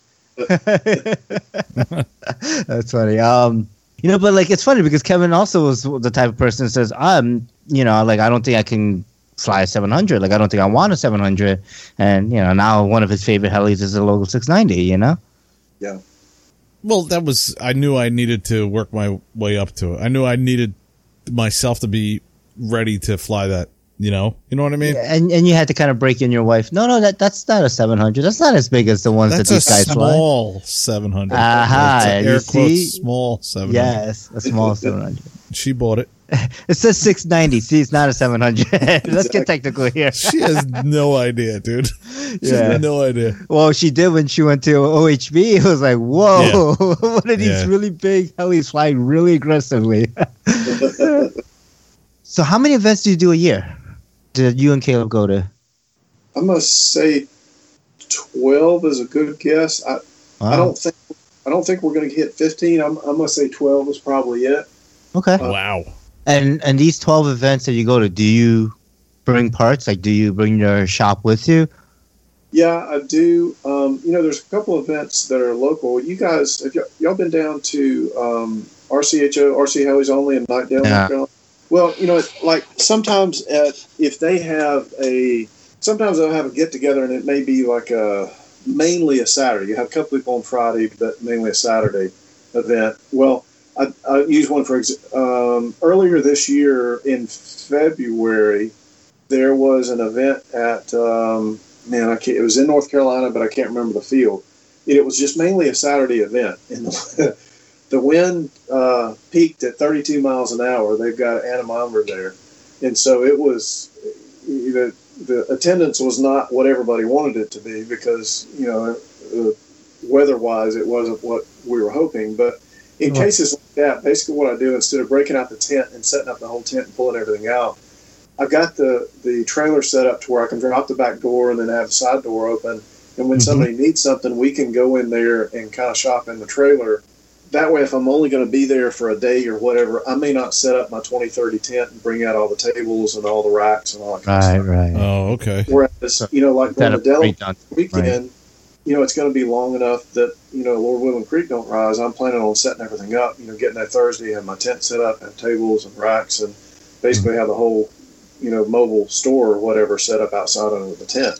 Right. So it kind of varies what I set up based on where I am, how long I'm going to be there, weather, that kind of thing. But thankfully, I purchased a new truck, which gives me a little more space in the back of it that I can clear out the middle aisle of the trailer a little better, so that if we do have weather and I can't take everything out, or it's just a one-day fun fly, that we can still get in and out and people can see things and shop a little better, or look, or whatever they want to do. Very cool. So I know you spoke about you would help the guy and kind of show him that that your helicopter's capable of flying inverted or something like that. So do you fly often, or is it more kind of you've been helping people and managing the shop at these events? Then You ever hear about the cobbler's kids that don't have any shoes? Yeah. I'm always helping somebody else, or quite honestly, we fly very little. Comparatively, and that's not a good thing, but it's just a fact that with all we've got going on, we have very little opportunity. And people talk about, I've gotten several positive comments with Caleb, seeing improvement in his flying and this kind of thing. Well, Caleb practices at Fun Flies. He gets to fly at Fun Flies, and maybe every once in a while, like when we did the testing, we specifically took a couple of helicopters out last week, and we were setting up new helicopters and adjusting settings. It wasn't that we were just going to fly. Mm-hmm. That's not a good thing, but that's just a fact that, busy wise and what all we've got going on. The other thing is, Caleb's 12 and he likes to hunt. He likes to fish. He plays cello and piano. He's involved in church stuff, and I could go on and on and on. Mm-hmm. He's a 12-year-old kid, and he likes to ride his bike and do things that 12-year-old kids like to do. And sure, if you go fly a helicopter, great, let's go fly a helicopter. If he wants to go fishing, well, that's okay too. We'll go fishing. So, I don't push him to make him do something that he doesn't want to do. I mean, he loves to fly helicopters, but we've got so many varied interests that we're divided there. And then when we do go to the field, honestly, I get as much enjoyment or more watching Caleb fly as I would flying myself, for helping him learn something or whatever. For sure. Most of the time when we go to the field and we're doing something, 90% of the time Caleb's flying. I have gotten a lot more enjoyment lately out of, we picked up a couple of Henslow TDFs. Mm-hmm. And a very lightweight machine. And it's cool the way we got it set up. I got a very wide head speed range. I can run anywhere from 1100 to 1900 RPM, and it's so light that at 1900 it's like running a 700X or a Goblin or something like 21. It's very, very lightweight. I've got it set up on 12S, but it can also fly at a lower head speed on 6S or 7S pack. I can do 1500 RPM on a 7S pack. Mm-hmm. And you can do whatever in the world you want to at 1500 RPM for 9 minutes on a TDF with a 7S pack, the way I've got it set up. Cool. So for whatever reason, that machine has clicked with me. Not that I don't enjoy flying other machines, I really do, but somehow that, and it may be that the stability of it, or the linearity of the servos, or the lower head speed, or it's probably a combination of all of the above. I really enjoy flying that machine, and that just kind of seems to fit me for some reason. And I've been getting in a few more flights on that, just because when we go to the field, that's really cool, and I've enjoyed playing with it. But honestly, the majority of the time when we go, Caleb gets to fly, and I don't mind that. That's any of you that have kids, particularly as they get older, I think you can understand what I'm talking about. Oh, definitely. Yeah. Yeah, I see it with Rob and Devin a lot. It's like another father-son type of deal. So yeah. Yeah, same thing. Yeah. And I'm a sport to very, very mild 3D guy. Mm-hmm. I can explain to Caleb how to do maneuvers. I know technically how they work and what stick movements are and all that, but I just never fly and get any time to practice them. Right. Honestly, he's going to pick up quicker on anything than I would anyway, because of younger eyes and reflexes and whatever. Isn't that crazy, huh? Yeah. How these kids, they really, really pick these things up like nothing. Like it's amazing the rate of progression they have. You know, it was funny. There's been multiple times where he's watched somebody do something on a video. Mm-hmm. Yeah. Well, I give you an example. First part of this year, it was January, February, and we went out really quick. We were testing something. I can't remember which. It was 700 size machine, but I can't remember which one he was flying. Okay, went up real high and came down in this really different orientation, doing a tail slide, and the way he popped out of it was completely different, and it scared me because I didn't know if he was going to pull out or what was going on. I was like, Caleb. He said, no, it's okay. And he just did this really cool maneuver. Yeah. He said, I was watching a video the other day and I saw Mirko do that and I wanted to try it. And so, you know, he just had never tried it before, and just all of a sudden out of the blue, you know, he knew where the stick movements were based on, you know, he's just done other things that are similar. And so, bam, he's trying this thing that scares me to death, you know, pulling out 2 feet off the deck. And I'm like, you know, breathing real hard. And he's like, all right, it's okay. You know, but that's happened many times. You know, at Spring Fling, he'd watch the Kyles fly, or he'll watch, you know, Jamie or whoever it is, and he'll see them do something, and the next flight, you'll see him try to incorporate something. And obviously, it's not as clean and as good as those guys, but they can pick up and get the inspiration from them.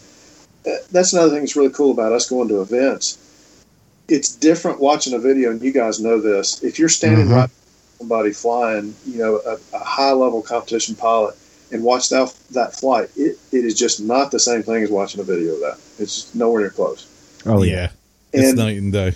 And being able to pick up on those things and watch the maneuvers and see what they're doing, you know, we'll be standing there watching a flight from whoever, and Caleb said, that was really cool. Did you see that? How he did this, move aileron over here and then pop over, you know. I said, yeah, you need to write that down or remember that or do something to go and play with that.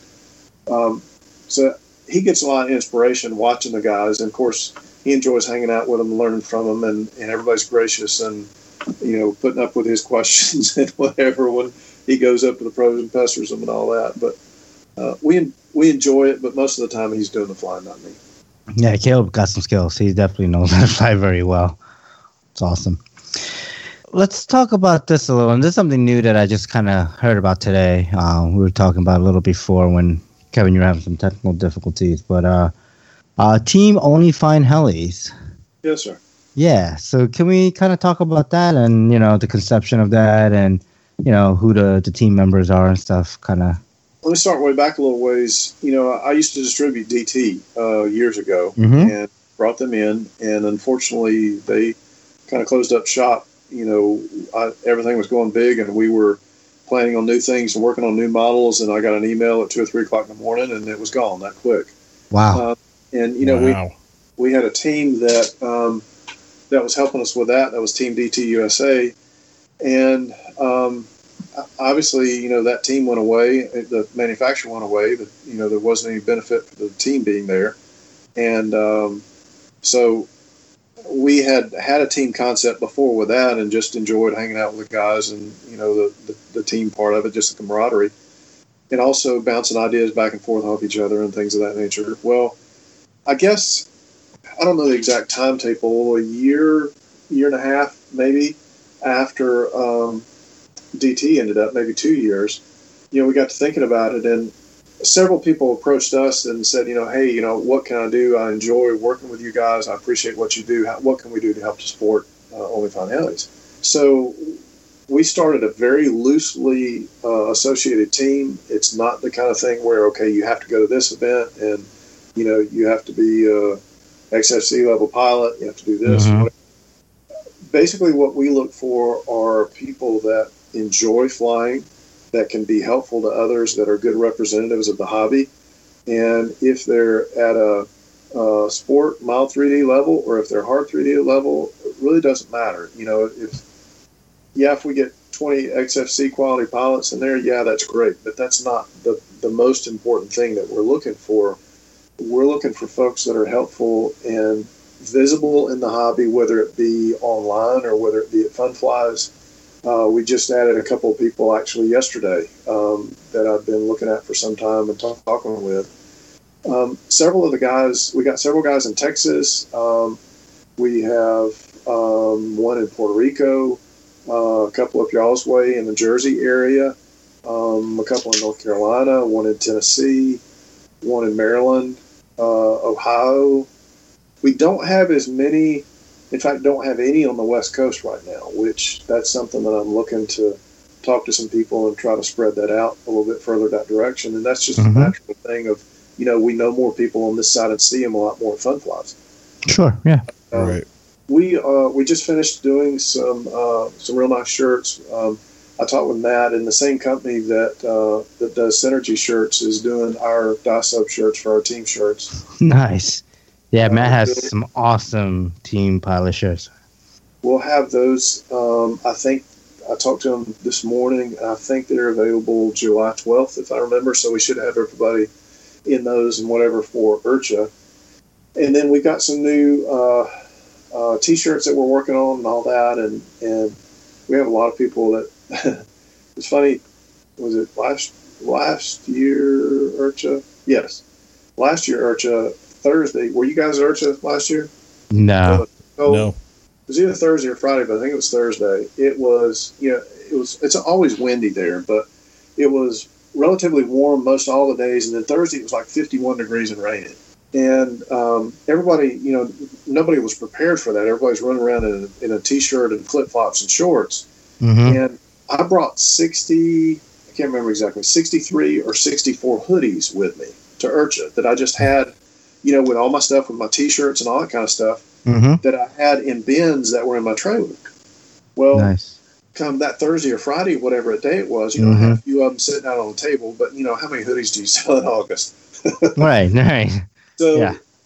all of a sudden we started getting these rush, and people growing up, they didn't have jackets. And so whatever it was, 63 or however many hoodies I sold on that one day at IRCHA, and people it didn't matter what size, if they could get into it, they were buying it. Right.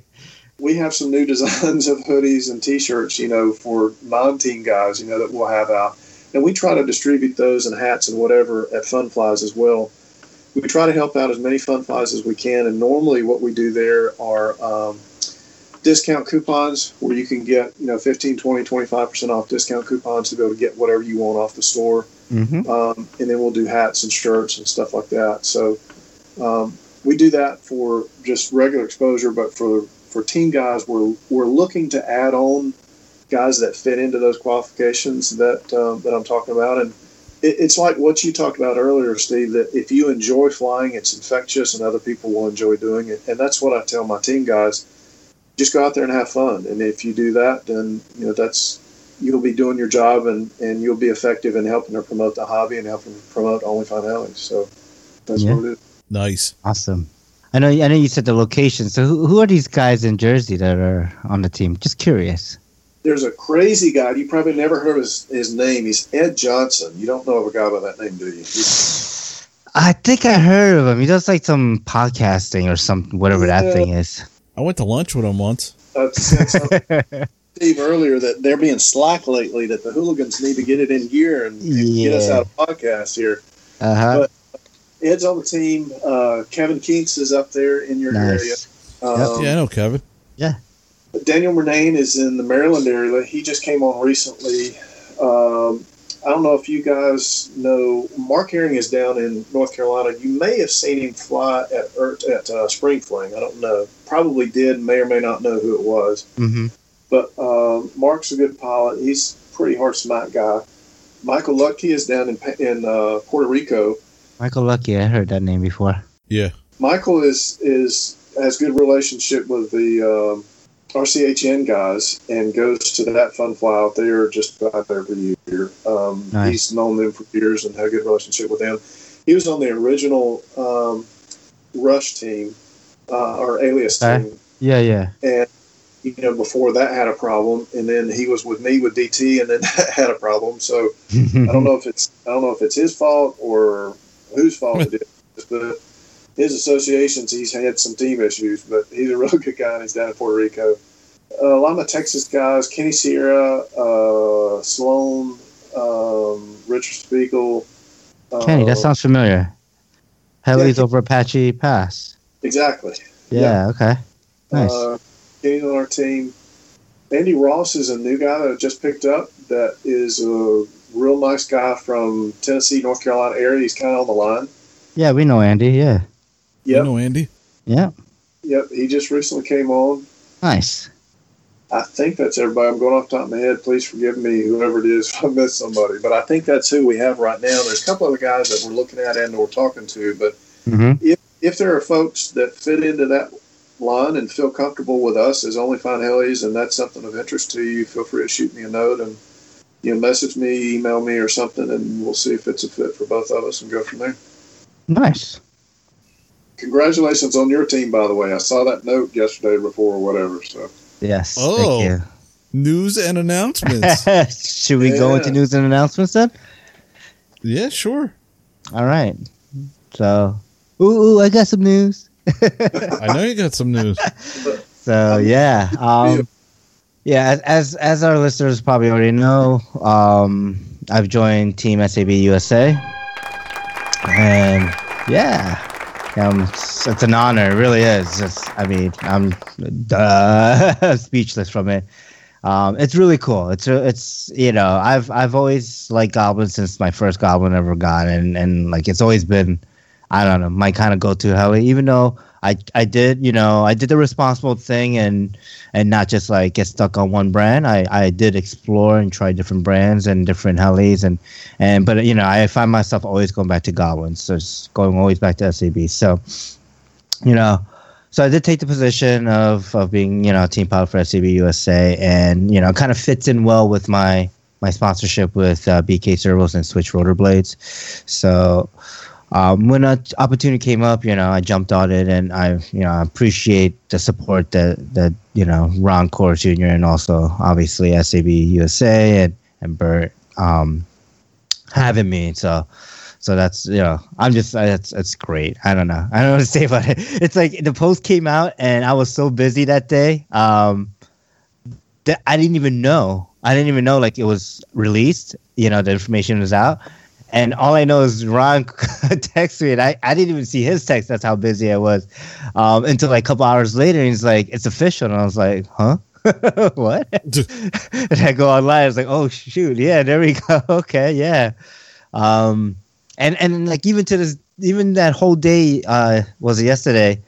I was kind of speechless. I didn't know what to say. I didn't know what to post. I was just like, everyone's saying congrats and all that stuff. And I'm just like, what do I do? What do I do?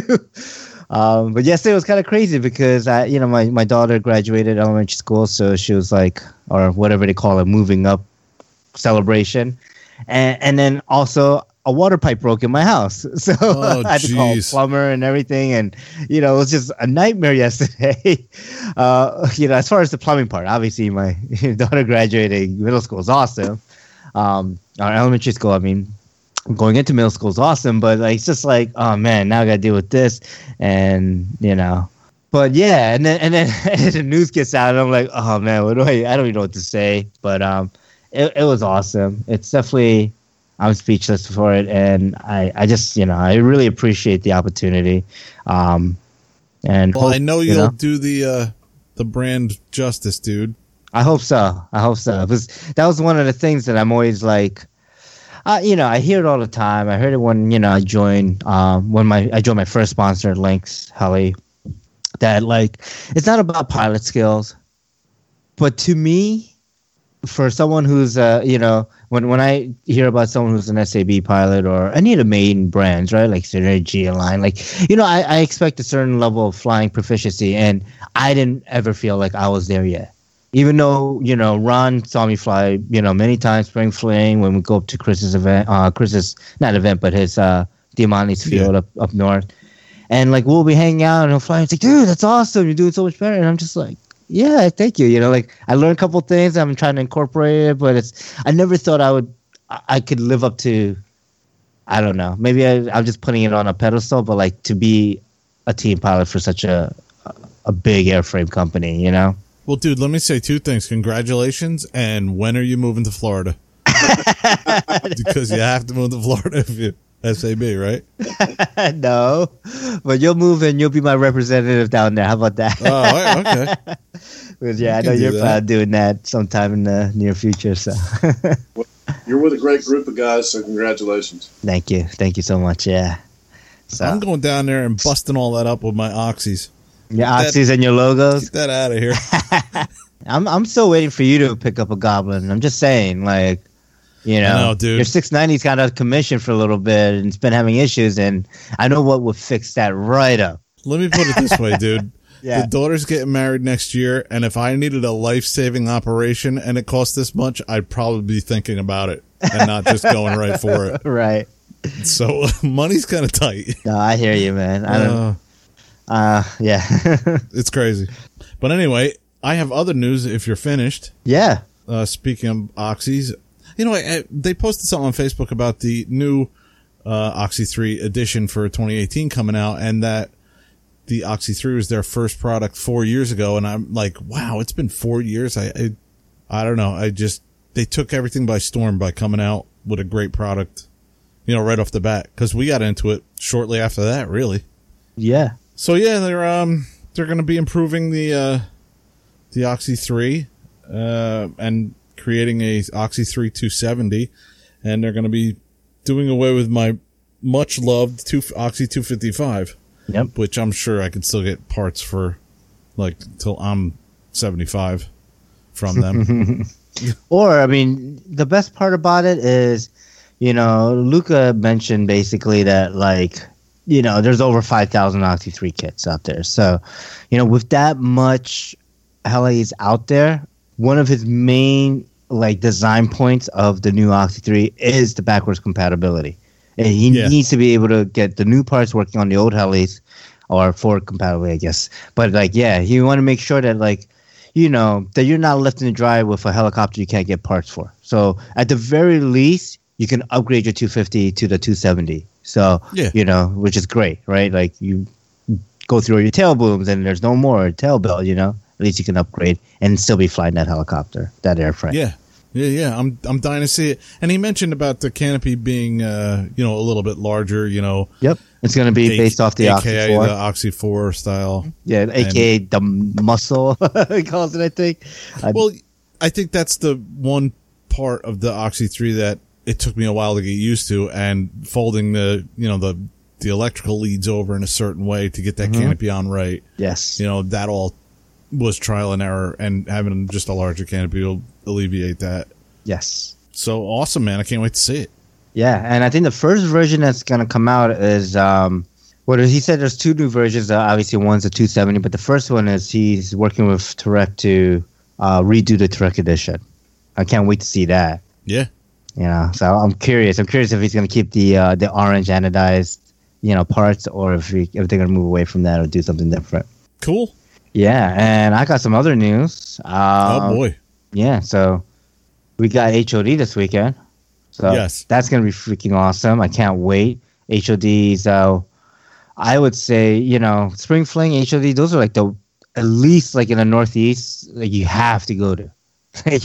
You know, including Fall Mowdown, you know, but like those 2 events or 3 events, they're fantastic events to go to. There's also the Rochester event, which is an amazing event. And hopefully, I don't know if they're doing it this year or not, but the other event is the one in Massachusetts, Phenom. The Heli Phenom, yeah. Yeah.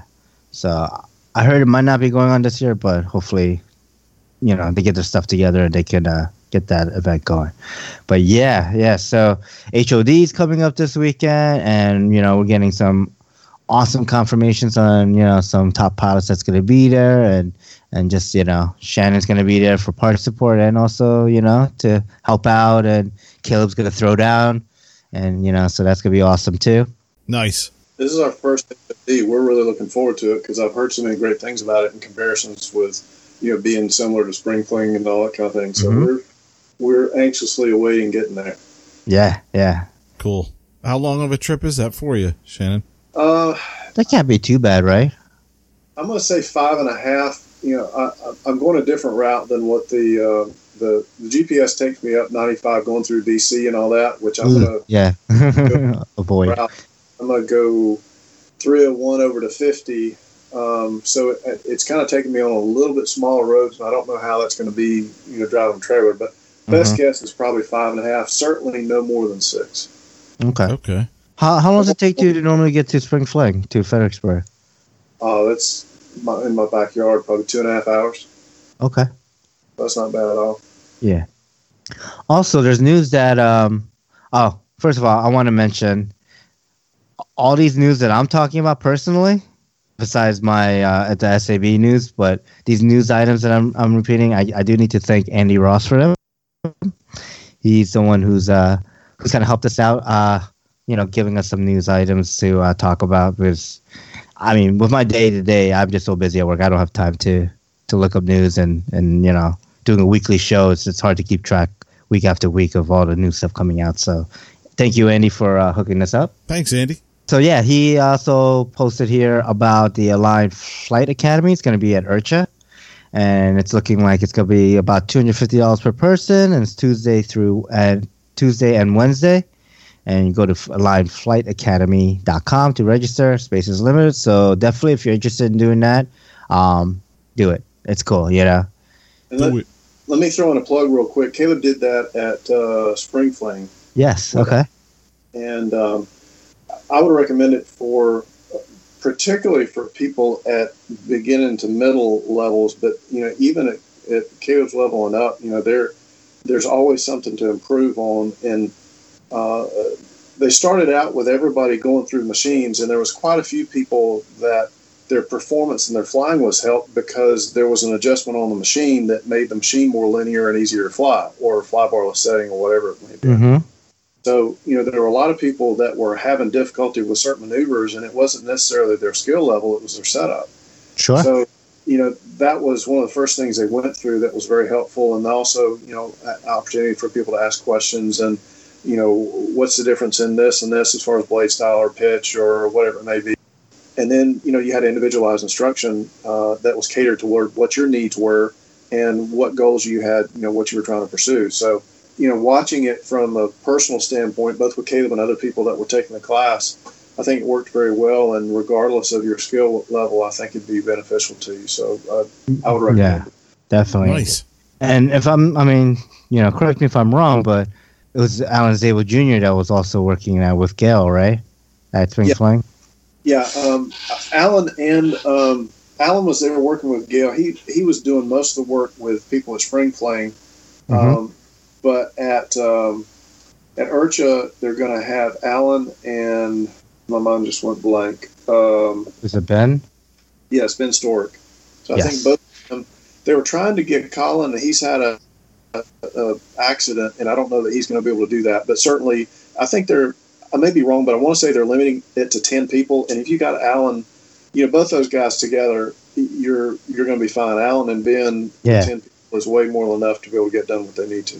Yeah, and what I wanted to, get to is that, it doesn't really matter your skill level as far as, if you're a beginner, intermediate, or even if you're, a really advanced pilot, right? Like almost pro level or expert level, that, the teachers are even better than you. So, whatever you're trying to work through, they'll be able to help you. So there's probably nothing you can throw at them that won't be like, oh, this is why, or this is how you can work on this maneuver to get this down better, or, help you progress, regardless of your skill level, which is great.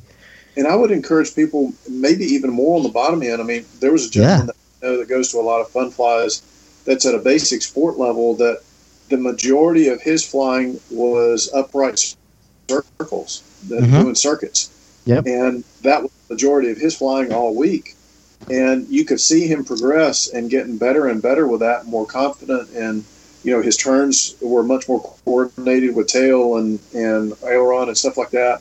And so even if you're at a very beginner level, if you're tail end hovering only and not nose in and you're working on stuff, you can still benefit from this class, and there's things that you can get out of it. So even at a lower level or introductory level, don't feel like, oh no, I'm not good enough to go in this class.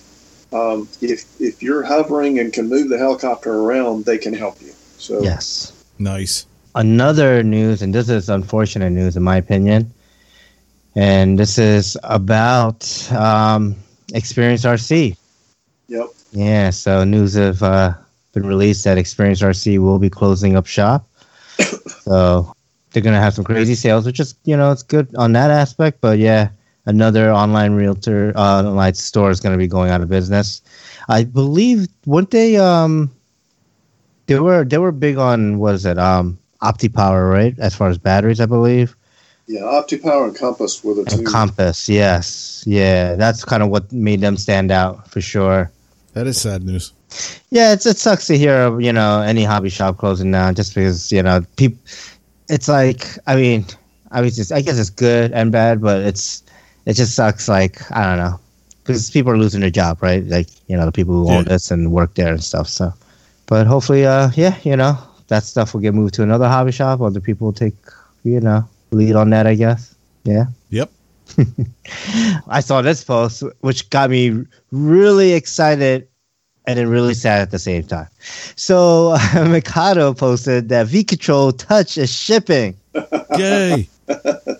Update. Not in the U.S. or Canada, though. Oh. Damn you! They're still waiting for FCC to approve the the transmission side of that radio, so they have to do their testing and everything. So hopefully it's not going to be much longer. But yes, us folks in North America will still have to wait a little bit.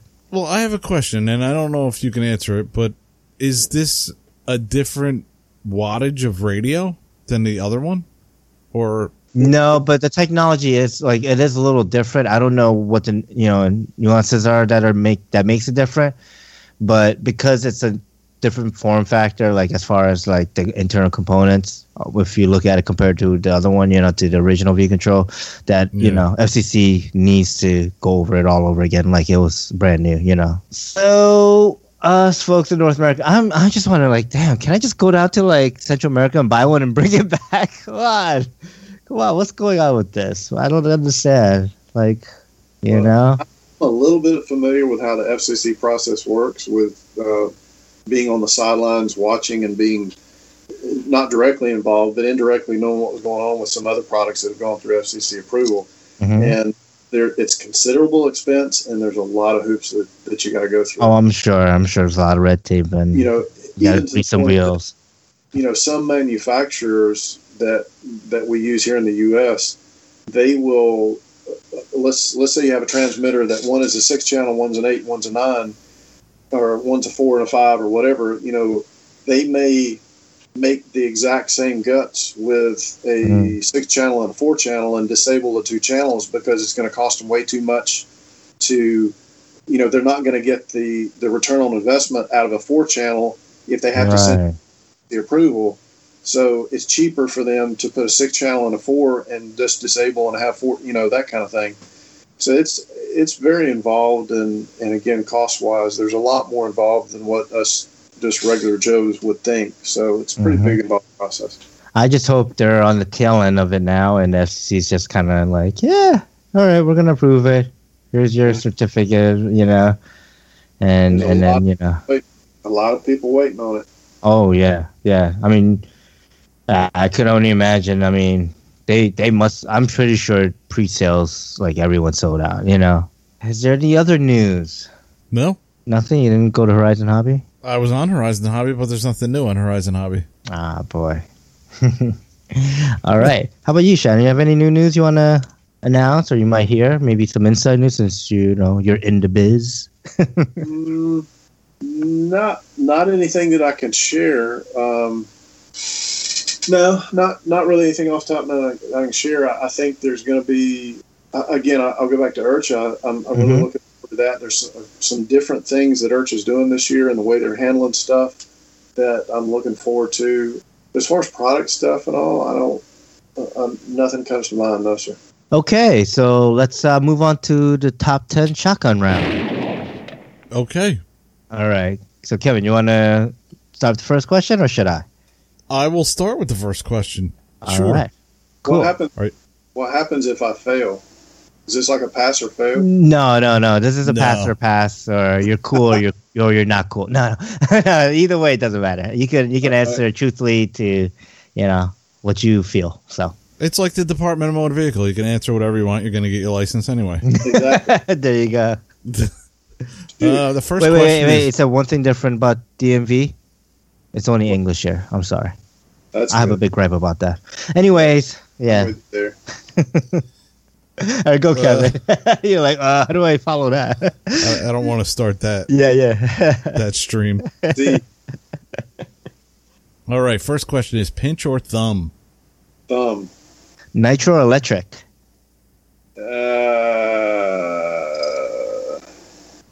That's a tough having to pick. That's a 51-49. I'm gonna say electric, but we like a lot of nitro too. Sure, just by a hair. Okay. 550 or 700 size? 700. All right. Have you flown a flybar heli before? Yes, sir. How long ago? About a month ago, I was helping a guy with one. Oh, okay. Really? Nice. Yep. Nice. And he had his paddle was not was not even, so he had. Oh, when yeah, you wobble. looked relatively close, but when you measured it, and I don't remember the exact measurements, but Mhm. on one side the paddle was coming out of the head 100 millimeters, and the other one was like 110. So Yeah. when we first spooled it up, it was not real good. Immediately hit hold and started looking, trying to figure out what was going on. And Yeah, it's scary. that was an Jeez. obvious thing that once we fixed that, it wasn't too bad. But yeah, I've been through a few of them. Nice. Scale or 3D? I really enjoy somebody flying scale properly and watching it. I think that's really cool, but I'll have to say 3D. Cool. Okay. Strap or strapless? Strapless, probably. I'm okay either way, but probably majority strapless. Okay. And I think that comes from me. Caleb prefers a strap, but Mhm. for me, it's almost like when I fly, I'm more testing something or trying something. So I'll pick up the transmitter and fly for 30 seconds or a minute and set it down, and then adjust something and go in and tweak the helicopter, play with something, and I'll take it up again. So part of that is almost because I'm always messing with something more than I'm flying, versus Caleb is more flying than messing. So he's more strap and I'm more without.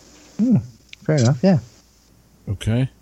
Coreless or brushless servos? I'm okay either way. I think the majority of what we have are brushless, but Yeah. I'm really okay either way.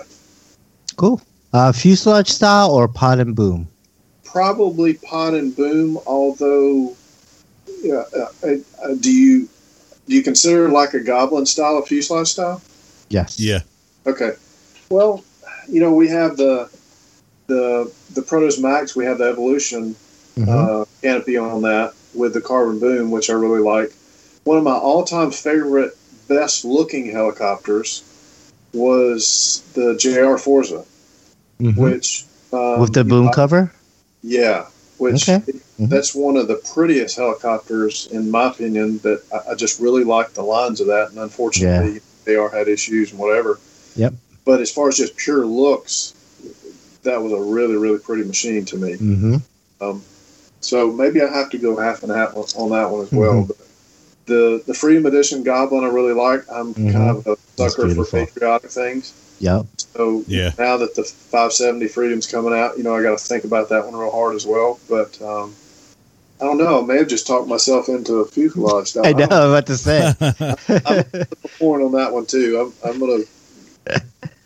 I'll Okay. beg to go both ways. 6S or 12S? Now, 12S.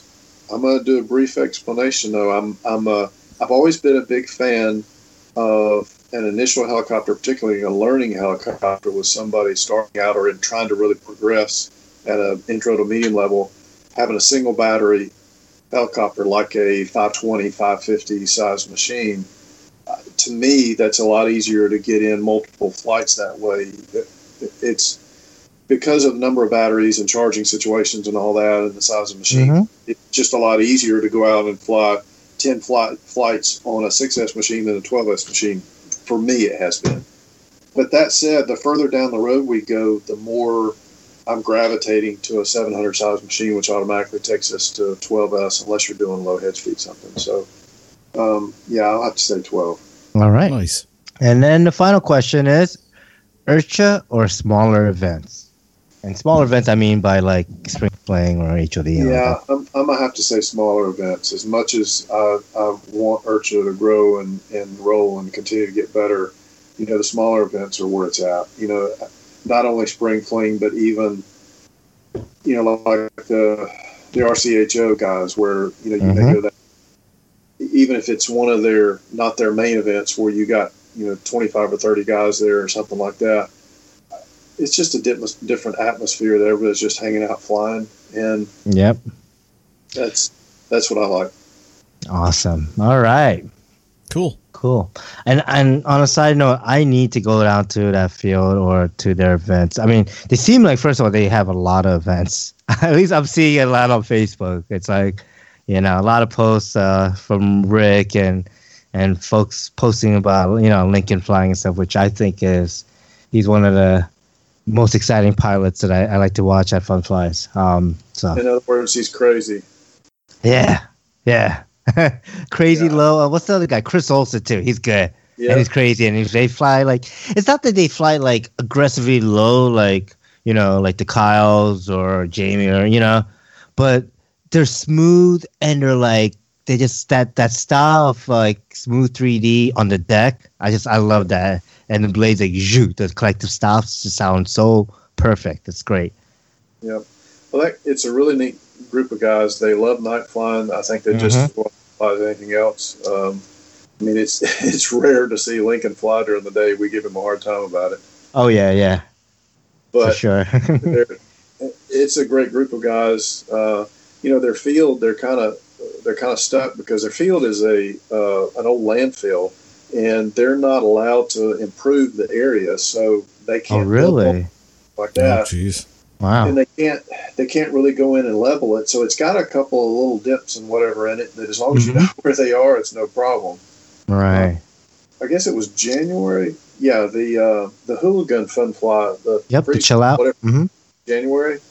Yep. It had rained for several days beforehand, and the Hooligans rolled in a big old RV and got the RV stuck when they first got it. Oh, no. If it's pouring down rain, there can be a couple of puddles here or there, after if it's rained for 2 or 3 days. But the group of guys are great. There's a full-scale airport that is right behind the flight line. You have the flight line, and then where you set up tents, and there's like some brushes and scrub, some small trees. And immediately behind that is a full scale air raid right there. And so periodically you'll be flying, and all of a sudden, a twin engine will go right behind you, taking off. And Wow, it's a unique field, but pretty cool. That's cool, man. Nice. Let's go into what's next for you in the hobby. All right, man. What's next for you? Delaware. Yeah, Heli's over Delaware. Yeah, be there or B square. Oh, that's too corny. I'll go take a lap. That's the main thing for me is being able to get to go to Delaware, and then immediately after that, there may be another smaller thing we're getting to, but really it's just going to be prep for IRCHA. Nice. And try to get things squared away so that we're ready to go. And my whole family goes with me there, so my wife and daughter come with us along with Caleb. Oh, nice. We'll get there sometime. Generally, we'll get there no later than Tuesday, and then stay through the week. So, one of my team guys, his wife is coming as well, and they'll hang out with my wife and daughter, and probably go do some stuff in between. But we kind of make it a family week as well as. It's a long time. Yeah. Yeah, we enjoy it. That's awesome. Very cool. Yeah, this year's gonna be the first IRCHA that I'm going to, so I can't wait. You will enjoy it. Basically HOD, so I do need to work on the Goblin Black Nitro a little. I got those, SAB aluminum tank mounts I want to upgrade to, so I get that swapped out. Got to work on my scale heli. Not really for HOD. I'm not going to bring it there, even though there is a lot of scale heli action there. It's more, I want to bring it for our fun fly, Kevin. So I'm going to try to get that ready for, that what do you call it? The weekend after HOD. Cool. Yeah, a lot of HOD prep and then prep for our fun fly, which I'm totally not ready for. Which is the week after. Yes, which is the week. And actually, I just I forgot to mention I have some news announcements for that too. Ugh. Yeah, It's okay. Fred's not on the show. You gonna do it now? Yes, I'm gonna do it right now. All right. Yeah. So our friend Gulami messaged us, and he was talking to Sam, the owner of Heli Direct. So and he wants to sponsor our fun fly. So he gave us a couple things that we can give away or auction off or whatever we do. It's all gonna be giveaway. We're not doing raffles. We're just gonna give stuff away. All right. So, Cool. Yeah, so that's very exciting. So thank you, Heli Direct, Sam, and Gulami, or AKA Coldpox. Okay. Awesome. Yeah, that's all I wanted to add. Nice. And then what about you, Kevin? What are you doing? Well, I'm gonna get my broken helicopters ready for HOD, and it's gonna be a crapshoot whether or not I can make it down and stay down because I'm on call. But it's only 2.5 hours away from my house, or 3 hours away. So I'm doing it, man. I want to come down there and just see everybody. Maybe I'll get a couple flights in or whatnot. I'm charging stuff up now because tomorrow night I'm working late and I have to edit. I don't know how I'm going to get that done, but and then so that leaves me just Thursday night to really edit, and hopefully I don't get any calls. And I don't want to be scrambling at the last minute Friday night trying to charge stuff up and whatnot. So I'm charging right now, like 4 days in advance. When you get there, come over and say hi and let me shake your hands, because since I hadn't met you, so yeah, definitely. That, and also your Logo 690 just needs what, a one-way and a bearing, the one-way bearing, and also another. Yeah, I have the one way. I need the other plate piece that holds the two bearings in. Well, you're talking to a guy who owns a hobby shop right now. That's going to be at HOD, so might be, if I did already order it. Oh, did you? Okay. Yeah, I ordered it Sunday or Saturday. As soon as possible, I ordered it. You should be good then. Yeah, you should be. Yeah, you should definitely be good by then. Yeah, you should get it no later than, I would say, Thursday. I hope so, because I really miss flying that thing. I mean, the oxys are great, but... what was it, 2 times now that thing is just like you go for a flight and one way goes out mid-flight. Yeah.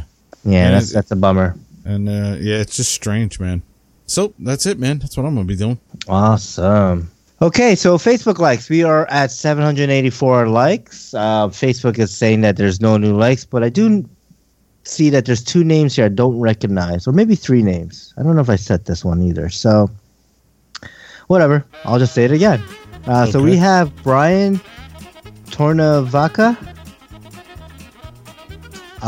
We have Richard Collins, brother of Phil Collins. Or Tom Collins. Or Tom Collins, yeah. And then this name, I don't know if I read this, but it wasn't, highlighted as new, but it was Jay Spence. No, I don't think. And then there's another name I don't recognize, so I'm going to just say anyways. It's Bradster Adamus. No. Adamus, yeah. That sounds better, Adamus. All right, well, thank you for liking us, and thanks to our folks that have been following and like us. We do. Oh, wait, what is this? A last-minute like has come on. So we have one more, and it is Shannon Turner. Nice. Yeah, just got it. I just saw a flick of my phone here. Awesome. Yeah. I saw that's all the time because I have friends. A lot of my friends were already liked, and so I saw your stuff. So I was thinking I'd already liked your stuff, but then I looked at it and I hadn't. So it is now. Nice, thank you. So that's a real-time test, dude. There you go. Yeah. Yep, so it works. Maybe we should quit bashing Facebook. I don't know. I don't see that happening, though. No, not at all. All right, Facebook comments. What do we have? One comment I want to mention is Jason Klein said, guys, you should have come to Warwick event. It was awesome. And I asked, how was it? Give us a recap. So he said, gray overcast conditions threatened rain all weekend, but it never showed. Temps were super comfortable. As a result, the full-scale runway was well-groomed. The lake was like glass. The food the host club cooked was awesome. Flew all day and all night. Phenomenal event. Usually one of my favorite events to fly at. No exception this year. And he's been to like Seth, Null, Neat, and he compares that to be one of the best. So awesome. Thank you, Jason, for that update. Yeah, thanks, Jason. I was going to go up there, but then the weather was supposed to be really bad. I think it actually did rain here, and I'm not far from Warwick. Yeah, it did down here, yep. So I didn't think it was going to be much of a turnout. I should have went up there anyways. Yeah, that's all right. There's always next year, right? So Yeah. So along those lines, Ed Johnson, he commented on our last episode, SAB with Bert and Kyle. He said, "Nice show, guys. Don't pay any attention to Bert about podcasts over a half an hour.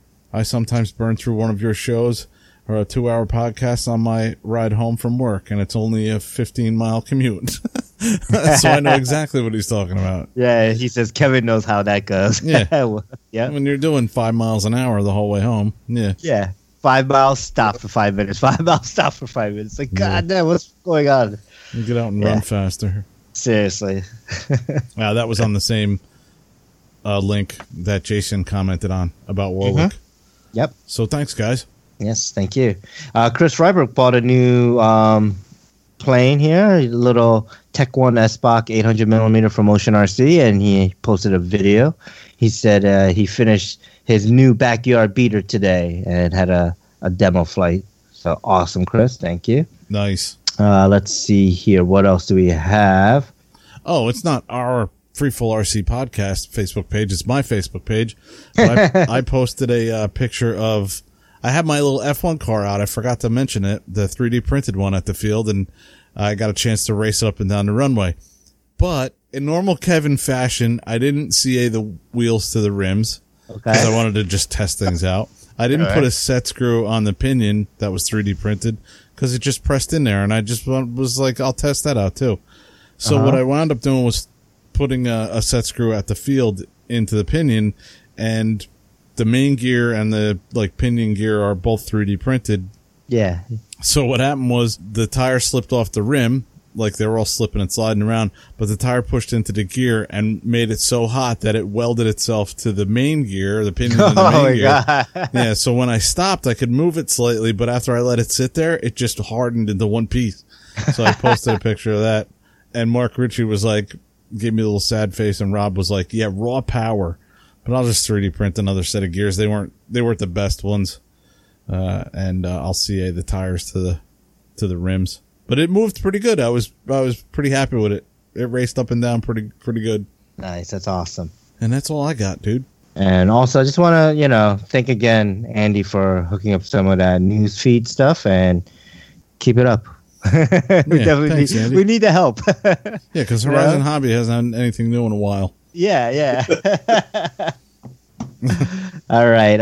Let's see here. So let's go to people of Podbean. All right, people of Podbean. We had a couple things going on Podbean. Alan Mazukic Robinson started following us. I almost said Alan Yakuza started following us. It's just, I don't know how you pronounce that name. And he liked episode 129, Uncle Ron in the House, along with Jared 4454 and BVGHJ and Mike Welch. Both liked episode 130, SAB with Bert and Kyle. Jericho Burn. So thanks, guys. Nice. Thank you. Yeah, can't wait to run into Mike Welch this year. Mike Welch. Yeah. Oh, man, I'm brave for it. I think he's going to HOD. I know he can't make it to our fun fly because he has a family vacation planned that weekend. So, from the 4th of July on. So, which is, I'm sure cool. we'll cross paths this year. Oh, definitely. We're definitely going to see him at the very least at Rochester, because I know he makes that event every year. So, yeah. So, let me see here. So, Podbean comments. Now, Podbean's now turning into the world of Facebook because they're messing up here. There's comments that I read last week that are saying they're 1 day old, so that ain't true. But I think I left off here. Are you doing this on the Mac? No, it's on my phone, okay. Which I guess is a Mac still. All right, I'm seeing iOS. So. I'm seeing a common denominator. Sure, Mr. Skype, Microsoft.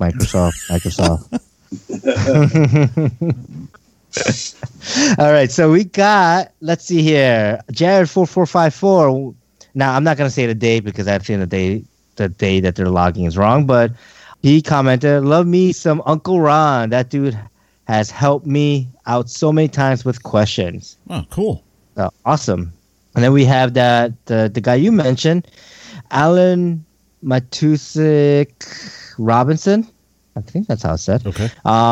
Said, awesome cast. Can't beat Uncle Ron. So nice. Got fans of Uncle Ron. BVGHJ said, so I was at work putting my Oxy 3 back together when you guys started saying my name again. That's hilarious. Thanks, guys. I hope to get in touch with you soon. And then he commented right after that. I guess he heard us say his name because he was like, Cleburne. Cleeeeee burn. Burne. So Cleburne. Cleburne. I still didn't get it right. I was saying Claiborne. Cleburne, yeah. So Cleburne, or I don't know. I think Jericho Byrne is still the best name for you. So you'll always be remembered by us as Jericho Byrne. Yeah. And then Musemil Bazzi said, great episode, guys. So thanks, Muse. Thanks, Muse. Awesome. I kind of like the Podbean comments, man. So keep sending those out, and you know, I don't care how wild or whatever you know crazy it gets. I'll say it over there. You know, try to keep it PG-13 to a very low level rated R. Oh boy, you listeners now know what you need to do. Wink, wink. Right, nudge, nudge. Come on. Yeah. Jeez. So. Now, come on, let's have some fun with that. Why not? Comment some stuff. Let us, let's see how. He's trying to dig himself out right now. No. I was gonna say, let's see how much we can piss off FCC because we're all pissed off at FCC now. What else do we got? iTunes review. There are no new iTunes reviews. What else is new? Might as well just give up on iTunes. I don't know. Well, it's a Mac product. You might as well. Nice. I love it. By the way, Shannon, Mac or PC? Mac. Yes. All right, Hell yeah. he thumbs, so I gotta let him have it. So you're allowing him to have a Mac because he thumbs. Okay. He's a thumb guy. Nice. I tell you what's weird. If you ask Caleb, he's like Kyle Dahl. He pinches on one and thumbs on the other, but he's just reverse. I'm for which one Kyle does, but he's the opposite, that he pinches on one and thumbs on the other, so he's half and half. Yeah, Kyle's a collective pinch, cyclic thumb. Yeah, Caleb's opposite of that. Huh. That's interesting. Does that mean he's Mac and PC? Is that the way that goes? Yeah, he's in left field. He's a Mac using a Linux OS on it. I wonder if that's dependent on whether you're right-handed or left-handed. It could be. I wonder if that correlates. Is Caleb left-handed? He's right-handed, but he's left-eye dominant, which is weird. So he shoots a bow left-handed and shoots a rifle left-handed. Okay. Plays ball right-handed. Huh. So because of the eye dominance, not because of the hand. He's right-handed. Yeah, right. That's interesting. Wow. At this point, Shannon, I want to thank you for coming on the show. And if you want to give any of your contact info for folks that, maybe want to join Team Only Fine Heli, or they want to get in touch with you and, say, hey, you should stock this thing, or come to my fun fly, how would they do that? Sure. You can, if you want to do email, you can do sales@onlyfinehelis.com is the easy way. Also, you can go to the Only Fine Helis Facebook page, and you can message me there. Either way works very easily, and that comes straight to my phone, and I can get it quickly either way. Awesome. Cool. Yeah, thanks for coming on the show, Shannon. Thank you. I appreciate the invite. Yeah, definitely. Yeah, it's great. It's definitely good to catch up with you, and it's going to be awesome to see you in this weekend. Yeah. Like 4 days or 3 days, yeah. Well, All right, drop us an iTunes review. We'll read the review on the next episode. And I'm serious, please drop us an iTunes review. Email us at freefallrc@gmail.com. Like us on Facebook, facebook.com/freefallrc podcast. Don't forget to check out our webpage, freefallrcpodcast.show. .show. Yes. Say hi to Chris Rybert. Hi, Chris Rybert. Flight Test Forums, off-the-field audio and video production other than Flight Test podcasts.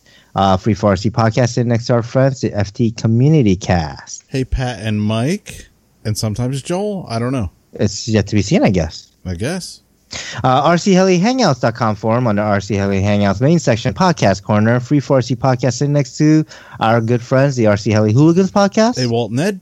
The Full Pitch RC Heli podcast. Javier and Jimmy Jones. Nice. That is nice. Okay, and also on the RC Heli Hangouts podcast corner is Telerotor. So definitely go check out their podcast. These guys are awesome. Rob Monty, Mike DiPaolo, and Michael Shaggy Parker. The Shagmeister. That guy is, you know. I'm just going to call him Fred, Shaggy, and Scooby. No, I'm going to call out Shaggy because, all this Facebook posts about, podcast versus podcast and all this stuff at Spring Fling with the drag races. And, he did mention, he's like, oh, I lost every drag race that I raced at Spring Fling. But he didn't mention that I beat him with my Oxy 3. Yes. Gotta talk some shit between some friendly banter between the podcast guys. It's awesome. Yeah, so thanks, Shannon, again for coming on our show. Yes, thank you. Yes, sir. Thank you. Yeah. Thanks to all our listeners. Free Air Skies, and we'll see you next time. See ya. Take care. Bye-bye. And whether I get a call or not, I'll have to stop down and just run down the line with it.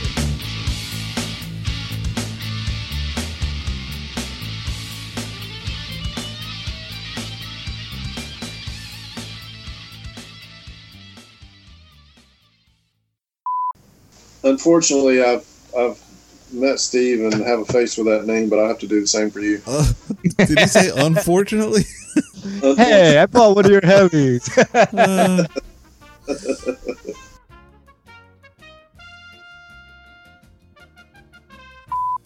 All right, dude. Now Is it's it better? working. Yeah. There you working go. now. The old turn it off, turn it on again. Yeah. Cool.